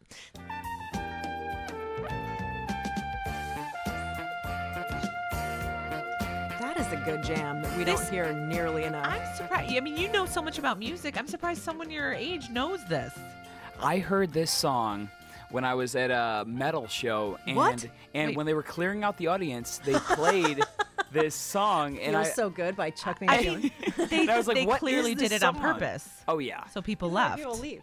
And then it went on for like 8 minutes, and I'm like, I It's a need to long know song. what this song is, and I I'm need to use it for a bump. really impressed that Yeah. you know that Thank song. you very much. I The love that other pop culture hit that this song has received, in addition to being our bump music tonight, Yeah. is that Chuck Mangione is on King of the Hill a lot. He's like a character that pops up a lot. Oh, they talk about him? totally all the time. is. Like at one point, they have like a Walmart equivalent on that show called Yeah. the Megalomart, and he's like living in the Megalomart. I love that show. He's living in like one of the aisles too. I love it. Is I'll let he you know that. alive in real life? I don't know. He is alive. Yeah, he just played a show. Oh, here he is right now. He's Here in he the is, studio. Can you imagine? Let's get him. Is there a better song than this though? No, This is the come on. grocery store song. Yes. No. Yes. I remember this in saw- the 80s. I saw. This is also the like Walk of Determination In movie movies, song. yes. Of like, I'm going to make it today. yeah, I'm gonna do this. I'm doing I'm it not gonna today. take this. I'm I'm gonna gonna- go fix this right now. I'm going to get on the Love Boat and I'm going to sail. totally that. Fantasy Island next. Yes, it's totally that But- like uplifting, empowered montage You know of what? one I music. actually really like it. It's a great song. Like for real. It's Like a I would great listen song. in my car. It's a You know great what? I'm getting very old. It's the same thing as Kenny G. He got this like a horrible stigma around him, but the thing is, he's a really good saxophone player. He actually is a good saxophone player. I think his I just know the one Kenny G song, so I can't really comment. Sing it, Amy. No. But here's what I would like to tell you. Yeah. I was at a karaoke event Okay. and someone got up and started singing this song. But you can't there's no words. Exactly. He was How? making the horn Was he going, noise. "Ba-da-ba-ba-ba-da"? Yes, he was. He got up and did it, and immediately everybody knew what he was doing. So he's a genius. Yes, he He got needs a up, recording and he like contract. went and said something to the karaoke Oh my gosh. He DJ person, Yes. and the guy laughed, and he was like, "We got an a cappella song for you next from Steven," or whatever his name was. This is fantastic. And he gets up and he starts making the noise, the horn noise with his mouth, and did the entire song. And it was so funny. I don't think that guy paid for a drink the rest of the night because everybody was like, Oh yeah. well, that high guy five to you, bro. he's a saint. he needs his own show called I Make Music with My Mouth. I hope he bought that domain. Yeah, I make music with my mouth. I've .org. never heard of a karaoke singer not do a song. Oh, God, it was the funniest thing. I mean, that guy is a genius. It could have been Will Ferrell you were seeing. It was not Will Ferrell. Okay. Totally the wrong race of dude to be Will Ferrell, well, then but it's not Will Ferrell. um, But I'm telling you right now, I'm really appreciative that you played this music Yeah, because word. you know why? Gets me in a good mood. also, Okay, it's been playing for like 7 minutes. It's been a good 340 that we're going on to. I would actually like it through the whole show. The rest of the show. Can you imagine? Becomes soundtrack. They were like, the show was really good, except there was like Chuck Mangione for like an hour.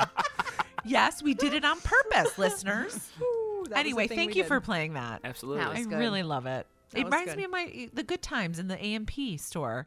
Oh, Walking the down with my AMP. little What high happened to waters. AMPs? Yeah. So my favorite thing was we had an AMP.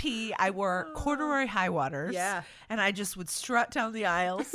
And the problem with me was, I mean, I had a lot of problems, but one of them was I would always have to go to the restroom when we went into the frozen food aisle. It somehow triggered that. Okay. So I'd be walking and I'd be like, oh no, oh no. And there was always the weirdest bathrooms in grocery stores. I don't know if you've ever noticed this. Back in the day, you'd have to go through the storage room. Yeah. And through. Okay, so I'm like, There's usually a mop in there. a mop, more than a mop, like weird stuff. The break room with adults when I was little that I don't know what was going on in there. Sure. So lockers, so I would be like, I gotta hold it because I can't do. I'm scared, and my mom would make me go by myself. Like, learn, go. Yeah. So I would hold it and hold it. So I have mixed memories of Mangione. One is pleasantly walking, and the other is like, oh my gosh, it's going to be a bad scene in the AMP, Goof. It's going to be murder in the. Oh, here we go. Can you see little Jen B? Well, you're acting out. She's like I'm doing acting the it out. strut right I now, had, almost like you're on an elliptical. Imagine like Speaking of rust belt, rust-colored corduroys that are too short. I had those. I Yeah. had rust-colored corduroys. And they were like Wrangler or something. And I'm walking and I've got like a prairie shirt on with the high collar and the little lace going on. And I got my sneakers and I just am we had the trucking same along. outfit. Yeah. Oh, yes. Anyway, I just got in a really good mood for that music. I feel happy. Got a little nostalgic We up did. in here. Yeah, we did. So what were we talking about? We were talking about all kinds of things. Well, we started with anthologies. Oh, my Because our gosh. new best friend in the entire world, Martha Bain, was here, and she left, and she was telling us about all the cool stuff that she's doing. And then we were gonna go into anthologies, but I said something about solo travel, then I and I took a Wolves. hard right, and we were in Wolves And in now South Chuck Africa. Mangione. And then that's a thing that happened. Yeah. That really did happen, and I'm happy about it. But we didn't get to your anthologies. What is the anthology well, that I'm you would writing do? one, which Yes. is the reason I kind of met you. Oh. Remember my Oh, book? yeah. Okay, so That's right. I had this idea. I had taken a break. I don't think that's an anthology. That's you interviewing people. Yes, but I kind of here's the deal. I am very stuck at whether to me tell the story of the woman's story, if that makes any sense. Me be As told to. Yeah, Yeah. right. You know, in your fancy journalistic terms, whatever it means. So no, but the right way to say it is that as told to by or their exact words, an anthology of women's right. I think for it, if you want to call it that, you need to have people write them. They have to write them. Yeah, I think. It can't be an anthology. I think you can do a combination, though. You can quote some of the particularly important phrases that have come from the people that you've interviewed.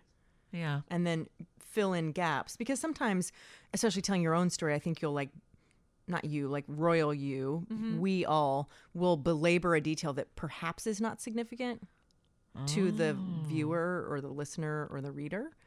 Right. Whereas you could kind of gloss through 10 years in a sentence and get to the important stuff if you're telling the story. Yeah, I think okay. Well, what is the definition then of an anthology? Or sort of. I believe Yes, a that's what I'm collection saying. of writing from a variety of people. Okay, so they'd have to write it. Guth is on the I'm on gonna the go detective scene. to the interwebs now. Yes, she's going to the interwebs. But yeah, so no, an anthology. Yeah, I think you're right. I'm sure that's right. A published collection of poems or other pieces of writing. It does not necessarily say. Well, no. Okay, so Oxford is saying What do they a know? collection. Oh yeah. And then dictionary.com says a book or other collection of selected writings by various authors, usually in the same literary form, of the same period, or on the same theme. Oh. That's kind of, in my mind, it's that. Because Okay, to me, that the makes variety sense. of people is kind of key. The variety of people, but in their own writing. Yeah, they write it. They are the I think you edit it to get it all. Yeah. I wish Martha was still here. I know. I'd ask her. We got to call I her. want to be her best friend. Let's call her right now and play some Chuck Mangione That- and ask her how she likes it. That won't infuriate her at all. No, no. We have questions about anthologies. Come back. There we go. You know what I'm going to do? What are you gonna do? I'm going to get a CD of this song because I have a CD player still in my car. Do you really? Oh, yeah. And I'm going to get a Chuck Mangione CD and I'm going to play it in my car. Yeah, you are. And I'm going to rock on and I might even get some rust-colored high waters. Where are you going to get those? I don't know. Yeah. Perhaps somewhere like a thrift store. You know, the Salvation Armani on Grand Avenue has Yes. a wide selection of fine clothing. Really? Like a lot. I love that. the whole- Salvation Armani. Salvation Armani. That's I've never heard that. So That's cool. I called it that when I lived in New York City. It was the one in Chelsea. Was very fancy and had lots of fancy stuff in it. So I was like, oh, it's the Salvation Armani. You coined that. I don't think I did. I think you did. Maybe I brought it to Chicago. There you I go. feel All like right. I should not claim that. Okay, yeah, you're being humble. But Maybe. anyway, But the one on Grand Avenue, there's a Salvation Army Grand and what? underneath right before you get to Milwaukee. oh. This I Between did Des not know. Plaines and you can see it from the highway. Oh yeah. Underneath the little aqueduct I think thing there's there. also a halfway house there for Yes, people to live. There is. Yeah. Yes. Okay. That 'cause- one, there's an upstairs full of clothing that's in fine shape. Really? I love thrift stores. I Me think thrift too. stores are So fascinating. I think that's where I'll get my high waters. Yeah. Um. Probably because that's probably where they are. Yeah. I'm probably not going to get them at the Macy's. Probably no. No, unless I I get also- 10 sizes too small and just rock them. It was also the time of the little jumper. Lots of like Tell me more. little. So, okay, this was the outfit. Turtleneck. I had a turtleneck with rainbows. Oh, we all had that turtleneck. Yeah, okay. So turtleneck, shirt, and then there's like a little dress over it that looks like Yes. the top looks Yes. like kind of overalls. Yes. I had one that was like purple velvet and had some Did it have smocking. pants? No, it's a dress Oh, just a dress. over the turtleneck, and then Yeah. you do like tights yes, and whatever. Yeah. yes. A lot of Oh, that. man. I had that. What else did I have going on? Oh, and when you wore the turtleneck, it was Yeah. key that you wore like a very delicate little necklace, and it was just hanging out the top of the turtleneck. Yeah. Yeah. I had that going on. I had turtlenecks with like, the problem was I had ketchup with every meal. So my turtlenecks were white with like flowers or white with rainbows. Always ketchup stained. Always. How'd you get up on your neck? I don't know. It was a rough time. All I know is that I remember I had a working mom, an immigrant working mom, and a dad who was, who knows what he was doing. And the point was, we were always left to fend for ourselves food wise. So my sister and I were like, well, you got to put ketchup on rice. So white rice with ketchup. Eggs with ketchup, macaroni and cheese with ketchup. I've done that. So anyway, my turtlenecks were all stained, but my mother was so mad about it, she made me wear them. Basically, I didn't do so well as a child. Let's just be honest. There were some trouble spots. Character building There you go. is what that is. So, okay. So, but back to the anthology. I just wanted the thing I am working on is really a collection of women's stories. Yeah. So I decided when I came back to being an artist after being a therapist for 5 years, I decided to let me ask people, is it even worth being an artist as a woman in this city? Like, is it possible? What are people doing? Writers, and not even just artists, but writers, who I consider artists, but also hosts, newscasters, all kinds of women that are working. How are they living? Do they like what they're doing? How did they get to where they are? And so I just started interviewing people, and people were lovely, such as yourself, Guth. I recall having a lovely conversation with you. It was so lovely. At the McDonald's on food- Navy Pier. Yeah. Yeah. It was really interesting, and my mic was really good, and it picked it up. So I'm at the point now where I have stories. I think, 18 stories. Okay. I have probably an hour and a half of each person's story. Oh, I talked your head off. You got more than that from me, I'm Maybe sure. 2 hours Yeah. of yours. Guth may be a 2-hour one. I'm chatty. Yeah, like but that. in a good way. So it's always better to have too much than too little, because then you're just staring at the person like, we should not talk to each other anymore. So the point is, it's at this stage where I need to make a move. Oh, there we go. We got That's the more weather You guys, beeping again. there's a flood situation. The National Weather Service, see, the scroll that we have is kind of slow, has issued a special marine warning for Winthrop Harbor to Wilmette Harbor, beginning at 1:21 a.m. Right now. and ending at 2:51. National Weather Service there. Here's the weirdest thing, because we are downtown Chicago, as people know. Nothing is happening here. Okay, well, now it is. That scared the crap out of me. Here's what Heidelin. happened. Chuck Mangione just made it lightning and thunder in our Like, we were all chilled out from the Chuck Mangione, and all of a sudden you got your lightning But sound I effect kind of out. like that lightning sound effect. You know why? It's from Scooby-Doo. Let's be honest. Is it? I don't know. It sounds just like Scooby-Doo. Yeah. But so downtown Chicago here on the lovely It's Michigan quite Avenue. still. It's still. I mean, the streets are wet, but it's not stormy. I don't see drops. Let me tell you something. So I'm interested. Now I say that, and it'll probably be a downpour. second we walk outside. Yeah, it really will. Is what It really will be. But I'm making this book. But I have to get going. It's been dormant because I've been stuck as to this question of whose words am I using? And I think a combo platter is the best way. Yeah, combo platter. Do you think? Yeah, I do. Yeah. So, because people have said some really, really profound things, and I want to include them. But I think the book really also is about my journey of because an artist. you had a reason for, Yes. you had a hypothesis to go and do Yes. that anyway. So I think that's an Yeah. important thing to tell. Yeah. And I think a lot of times, particularly in women's work, we have hidden that. in writing, in documentary. We hide the self. Oh, yeah. And I kind of agree. just make it about, it's about their stories, it's about the other.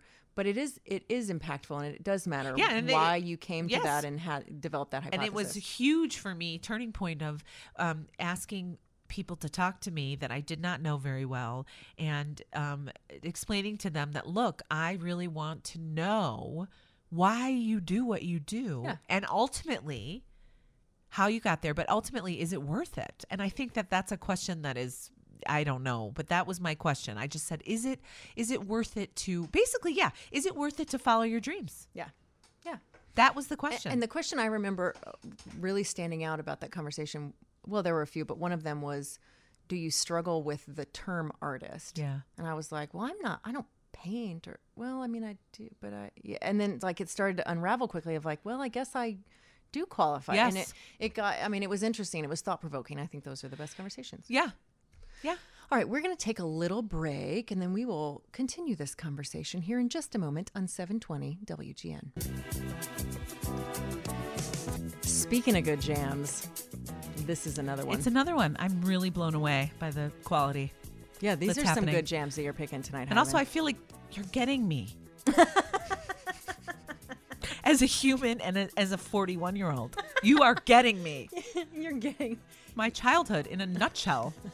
Man, this is a great song. It's such a beautiful song. And the sunlight She's singing along. It's I all really, good. man, you're really doing a good job here. Anyway. Sadly, we What? have to go to news. But we can. I'll pull this up on Spotify. We can keep the jam going. Okay. That's what we can do. All right. It is 1:30, and we do not have a news sponsor. So let's say it's sponsored by us. Here is news with our good friend Rob Martier. 40-year-old Rhonda Hughes was fatally shot while she slept inside her South Side apartment in the 5200 block of South King Drive early Tuesday morning. Police believe the Washington Park apartment was the intended target, but they're not sure if Hughes was meant to be shot. She died at the hospital. Russian lawyer Natalia Veselnitskaya, who met with Donald Trump Jr. during last year's presidential campaign, insists she had no compromising information on Hillary Clinton to offer, in contrast to what the email exchange released by President Trump's eldest son suggests.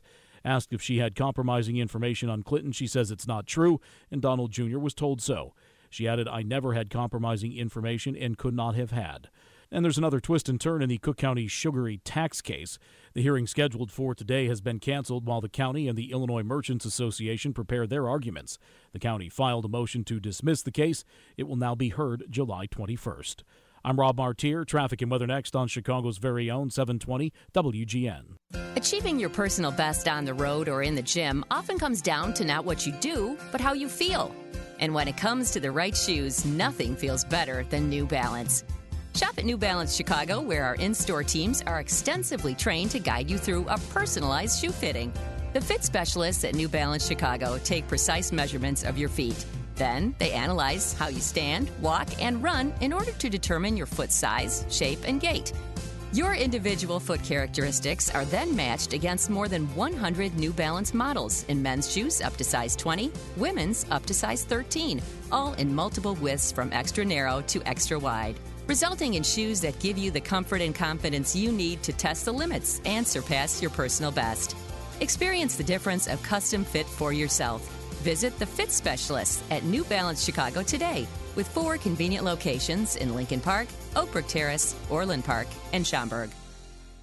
Hi, Jim Schultz here, owner of Midwest Laundries, Chicagoland's leading supplier of commercial and coin laundry equipment. Whether it's a nursing home in Naperville, a factory in Franklin Park, or an apartment building in Bridgeport, we have the commercial laundry equipment to fit every business, building, and budget. Midwest Laundries provides only high-quality, American-made IPSO products manufactured in Ripon, Wisconsin, and backed by our no-hassle service. Find the best solution for your building or business at MidwestLaundries.com or stop by our new 40,000-square-foot showroom and warehouse located at I-55 in California. WGN traffic southbound 294. That crash north of Grand Avenue still there.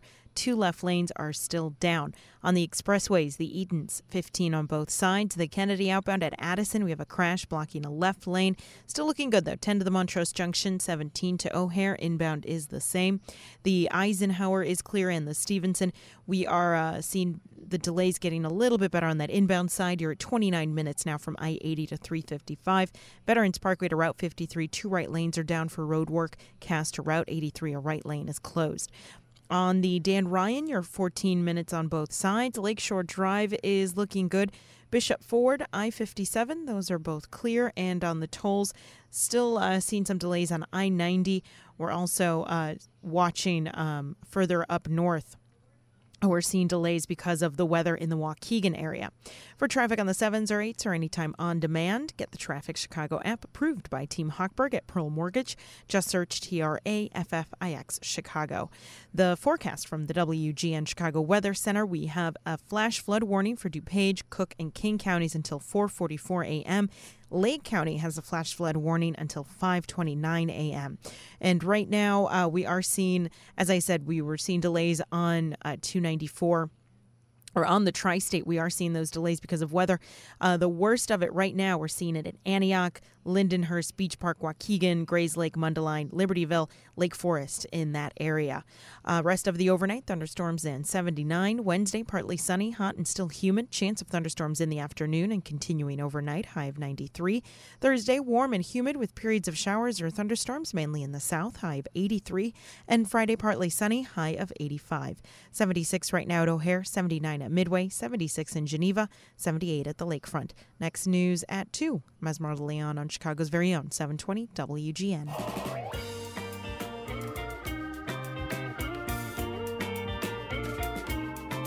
All the good jams on the show tonight.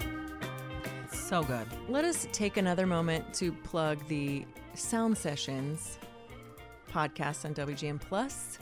Esteemed producer Michael Heidemann is half of that. Esteemed producer Kevin Richter is the other half of that. I don't know Kevin Richter. Oh, he's a delightful person. Great guy. Great Yeah, guy. he was my producer for a while when I was doing I know the voice overnights, because yeah. I've listened to the podcast, but I don't know that I've ever seen He's him. Bill and Wendy's producer now, and he is producer of Guth and Hupke on Politics. Oh, I know who this is. Yeah, that's you guys have a great podcast. You talk about a great podcast. It's Guth and Hupke on Politics. It's like that's one of my favorites right there. And Jen, I don't know where your podcast is, but we got to get you on. I'm going to do a podcast. It's going to be called Afraid of Wolves, the Jen Bosworth story, or Communing with Wolves. Perfect. Or I would never pet a shark, the Jen Bosworth story. Was that a? It's a shark bite. It's a wolf bite. It's any bite you want. You're getting bit. I'm adding it. I'm creating the podcast as we speak right now. Great. I just it's going to be called "Don't Bite Me," the Jen Bosworth podcast. Well, but like that sounds amazing. I mean, all the podcasts on WGN Plus are just they're really coming along. And they the are. thing is, one of the greatest back and forth I've ever heard is Amy and Rex Hupke speaking on politics. So make sure you check out that podcast as well. Thank you. I appreciate that. And it is he took a vacation for a week. Yes. And I blew up his phone, texting him the whole time. I was like, Hupke, please come back. Don't leave me here again. I need my weekly therapy of politics. Because it was also a week of a lot of heavy stuff going headlines. And so we both kind of try to keep track because it moves so fast now that if you... I don't know. Yeah, I can't. I don't know how you keep track. Right. So I keep like a little note on my phone. And every time there's a story, I'm like, okay, mention Comey. Okay, mention DeVos. Mention that. And I just keep doing it. And then... it never fails. It right before we go into the studio, something will happen. So we'll start with that being the biggest thing, and then we get into a conversation. I'm like, oh, and we didn't even talk about this thing, this other giant thing that happened. So we try to get as much in there as we can, but we are not always successful. Well, it also speaks to how fast the world moves in general, and how so much is going on all the time. You can't keep up all the time. Well, tell me this. Didn't the podcast just start as you guys just taking an introspective look at what's going on with the Trump policies and what's going on, and you didn't think it was going to go this far, and then all of a sudden it just went to hell? Well, no, it started because all we were going to do is cover the campaign season. Yes. That's all we were going to do, and then we thought there wouldn't be much to talk about out there. No. Oh, it'll just be pretty vanilla after that. The campaign season's still going on. with him. He's still campaigning. It's ridiculous. Yeah. Now, do you run the podcast situation here? Well, I had a really good part of it when it was starting it up, and now we're spreading into a lot of other producers that are doing really great jobs with Guth and Hupke and all the other podcasts that we have. But you got it off the ground there. I know you did. Got that up and running. Yeah. You know, we got to start the rocket. NASA has to start the thing before. You got to start with quality fuel. Exactly. Is what it is. Exactly. You start with the quality fuel, and then you disperse it to the other little pods. I don't know. I have no. Oh, there's the bite. There we go. Shark bites. Shark wolf bite again. Yeah. So we talked about what were we? Anthologies. But now, we were talking about PhDs. I don't have one. Do you have one? No, I don't absolutely not. Do you have a PhD, Michael? Not that last time I checked. You know what? You have a PhD in music mixology. Yeah. Yes, I do. I Chuck Mangione always ready to go. So just you wait. Okay. I would like to find the person who has their PhD and somebody has studied like the work of Chuck Mangione. And that person should be my best friend. Now Scott Powers, who he arts editor at the Tribune there. He did his master's thesis on Devo. Oh, I am Devo. We are Devo. He never wanted to talk about that, but he had this poster in his office, and someone let me know about that, and I was like, "Dude, let me read your master's thesis. That sounds great." He never let me read it. He's like, "You got to go get it from my school." I was like, "Come on, man." Why do you think he just didn't? Why do you think he didn't want to talk about his thesis? Probably if you work on something that long, you're so done with it. Yeah, that's true. My dad's dissertation, he never wanted to talk about that again. Yeah. Took forever. Okay, so if you were going to go get a PhD, what would it be in? Forensic psychiatry. Oh, that's a good one. Yeah, I even went so far as to go to, I was thinking about it, and I wanted to be, God, it's just so funny. I really wanted to be an expert witness in court cases. But you got to witness stuff.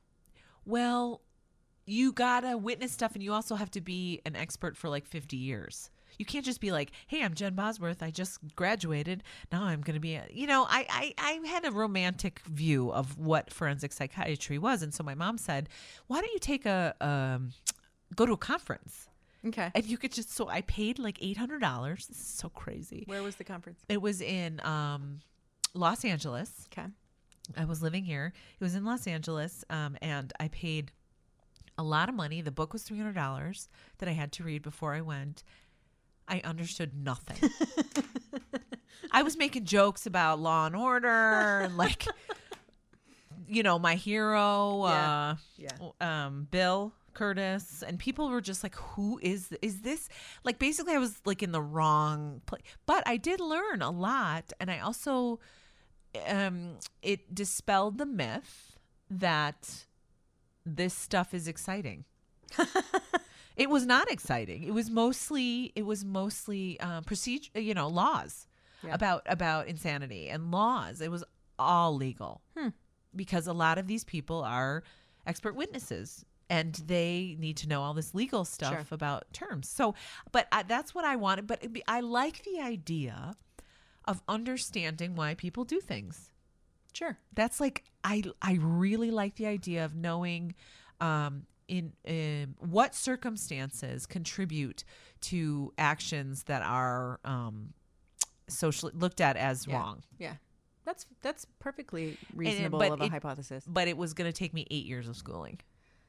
Yeah, of like full-time schooling, and then they take a minute to get them. And it was like, Okay, but you and I share a love of the crime dramas. Yep.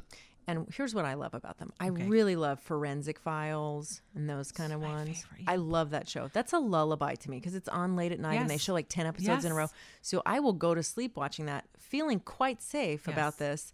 And I tell people that and they're like, "But you're watching all this crazy." Oh, yeah. No, it doesn't give me nightmares. It makes me quite happy because knowledge always prevails, generally in the form of a nerd. So like nerds are winning. Yep.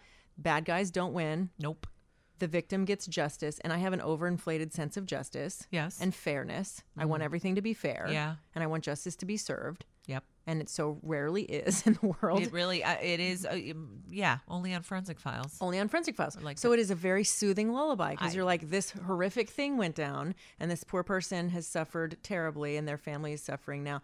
But you know what? Science is going to whoop that guy, and he's going to pay. So have you seen the show Cold Justice? No. Okay. 2 There's so many. Right, but there's this Cold Case Files. Right, that but was a Cold good one. Justice is 2 women. Okay. One is a former prosecutor from Texas. One is a forensic, a medical examiner. And they go and solve cold cases all over the country. That's a good one. And they are fierce and funny. And I like it. They're middle-aged. They're not like, I'm 21 and I'm going to, not that there's anything wrong with that, but I can relate more to the middle-aged person. And it's brilliant. They get the justice. They really make connections with the family. They're all about family getting the story of the. Anyway, I don't have a streaming service. So do you know how I watch my true crime?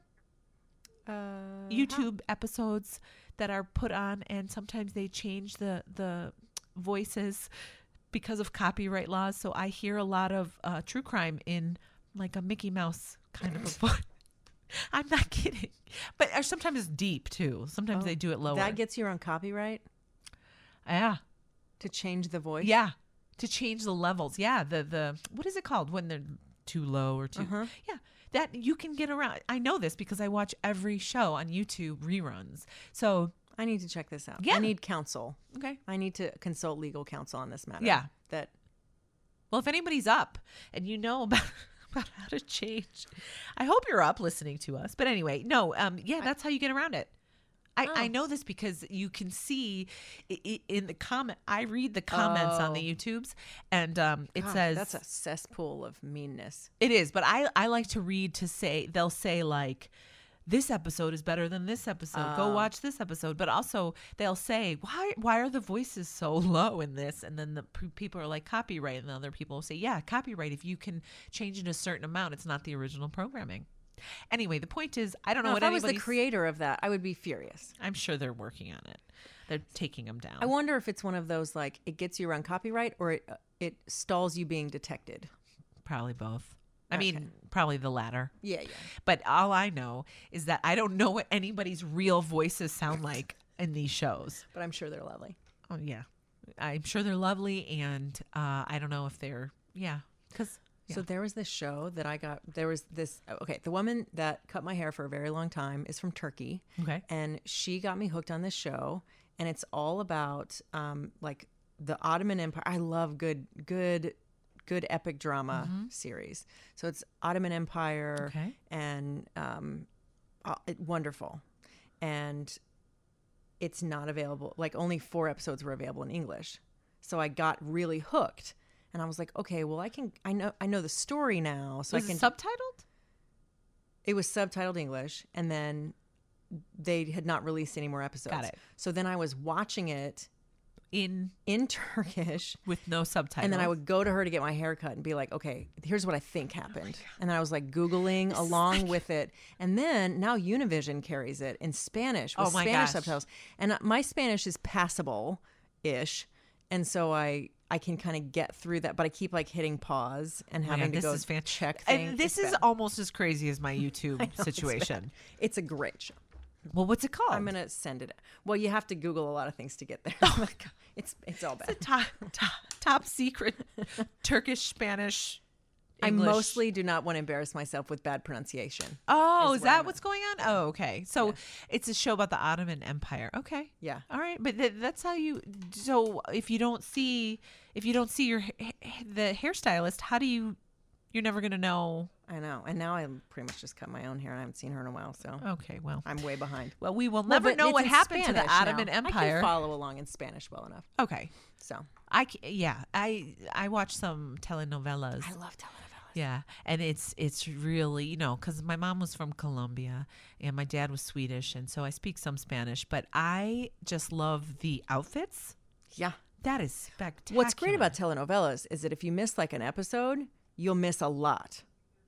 It won't just be like who had an affair. It'll be like, okay, no, they got divorced. Yes. She had a baby with that guy, and she's married him and already divorced him, and now she's with his dad and in she's with one his episode. Dad, and also, she has a long lost, pet from this guy's neighbor who gave her a pet. Yeah, they'll and go she's for already it. been in a shark cage and pet wolves and done all these things. Like 20 years will go by in one episode. Dated Bill Curtis. It was like this, a long kind of thing. You got a thing for Bill Curtis. I do. You do. I love him. I don't know what I would do if I met him. Maybe because he records stuff for Sure, yeah. WGN. Oh, yeah. Well, where does he do that? Because I will stake it out. I don't know. I mean, I don't either. But maybe from his house or something. But Probably. Wherever he wants. He's Bill Curtis. now, do you know how he started out as a journal? I mean, he's a journalist. Yeah. Is he okay? A Chicago guy, and then he got into true crime. American Justice was his thing. I love American Justice. That's the connection. Yeah, that's why you love him. Oh yeah. True crime. Oh, yeah. Oh yeah. That's where American Justice is great. And the Biography Channel, does that still exist on cable? I don't know. I don't have. Here's the thing. My television is so old that it is one of the first generation of the flat screen Okay, well, at varieties. least you got that. I got that. But now, even though I've changed the screen settings as much as I possibly can. Yes. When I watch a sporting event on television, I can't see the score. It's off the screen. So it's too small. I just sit there and I'm just going to enjoy the nice baseball match. And Does it cut off subtitles? Yes. Oh no. It cuts off subtitles on the news. It cuts off the bottom, the lower third, so I don't know who anybody is. We've got to really get Sunday, into. Come on. I know you and I. We got problems. we need some televisions. Yeah, please. And some streaming services. Some streaming services, some television. Yeah. Anyway, so you watched. On Sundays, I watch all the talking heads, like political talk shows. But you can't. I have no idea who those people are. So I look at Twitter and I was like, "Who's on Meet the Press today?" And then I just match them up. I was like, "Okay, I know who that is." We are making our lives so much harder. I know. It's actually like it's a fine age for all viewing of all media right now with all the technology, and we're making it hard. and we're not winning here. We're not. No, but we're trying. We're trying in some ways. When bags of money hit me on the head. Okay. You know, that one Fox News anchor that said that journalists have the wine lifestyles, the wealthy wine lifestyle. That's right. I laughed for 4 days in a row about that. Because I was like, dude, I can't even see the White Sox score on my television. Yeah. So if by wine you mean, if you mean Wild Irish Rose from 7-Eleven, the boxed wine from Target, there then you go. Yes. Oh man. Indeed. We probably need to take a break. Yeah. So we're going to do that real quick. And then we're going to keep talking about the PhDs that we don't have. Yeah, because you didn't tell me the televisions yours. that we need to buy. I mean, it's a sad state of affairs, but we're trying. We're trying so hard is the thing. Back in just a bit on 720 WGN.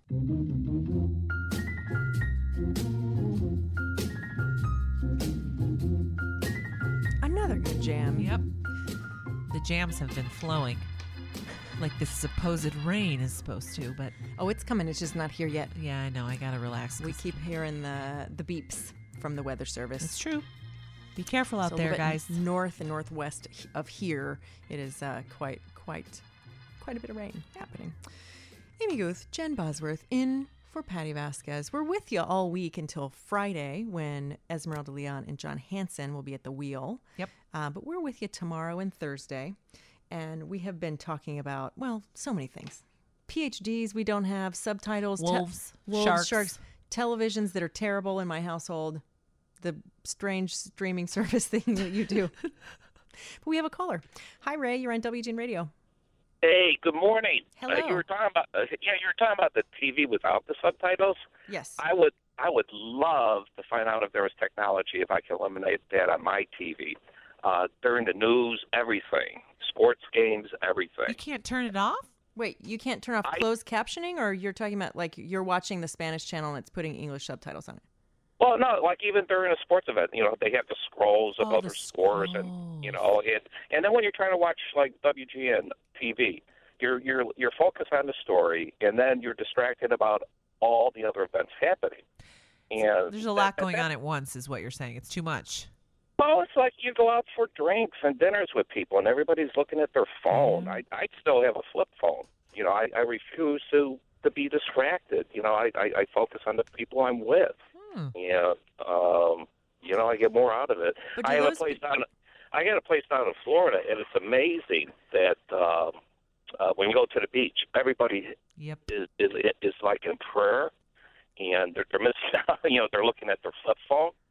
and they're missing the kids and the surf and the water, laughing. And WGN, I remember about 2 years ago, here's a career opportunity for young people. Become a chiropractor or something to do with nerves, because they said that with your head being bowed like that, there's 69 pounds of pressure. You know what? I had a doctor on the show one night talking about that, because he's been treating neck injuries around that. Yeah, you're exactly right. Well, thanks very much for the call. Okay, bye-bye. Bye-bye. He's right. Yeah. That that's a thing, and it was at a certain angle what the pressure was on a certain vertebrae, and your neck was a thing. Remember when there was blackberry thumb syndrome? No. Okay, so in LA, when I lived there, all the agents and managers were always on their Blackberries. Literally had to go to doctors to treat blackberry thumb, which sounds like a lovely thing. Yeah, it does. Sounds like you've been picking Berries. blackberries and you've got stained thumbs. There's berry juice. No, it was that they had carpal tunnel in their thumbs. Well, there you go. That's them on their blackberries. I had a blackberry. I did not. I did. I didn't have a cell phone till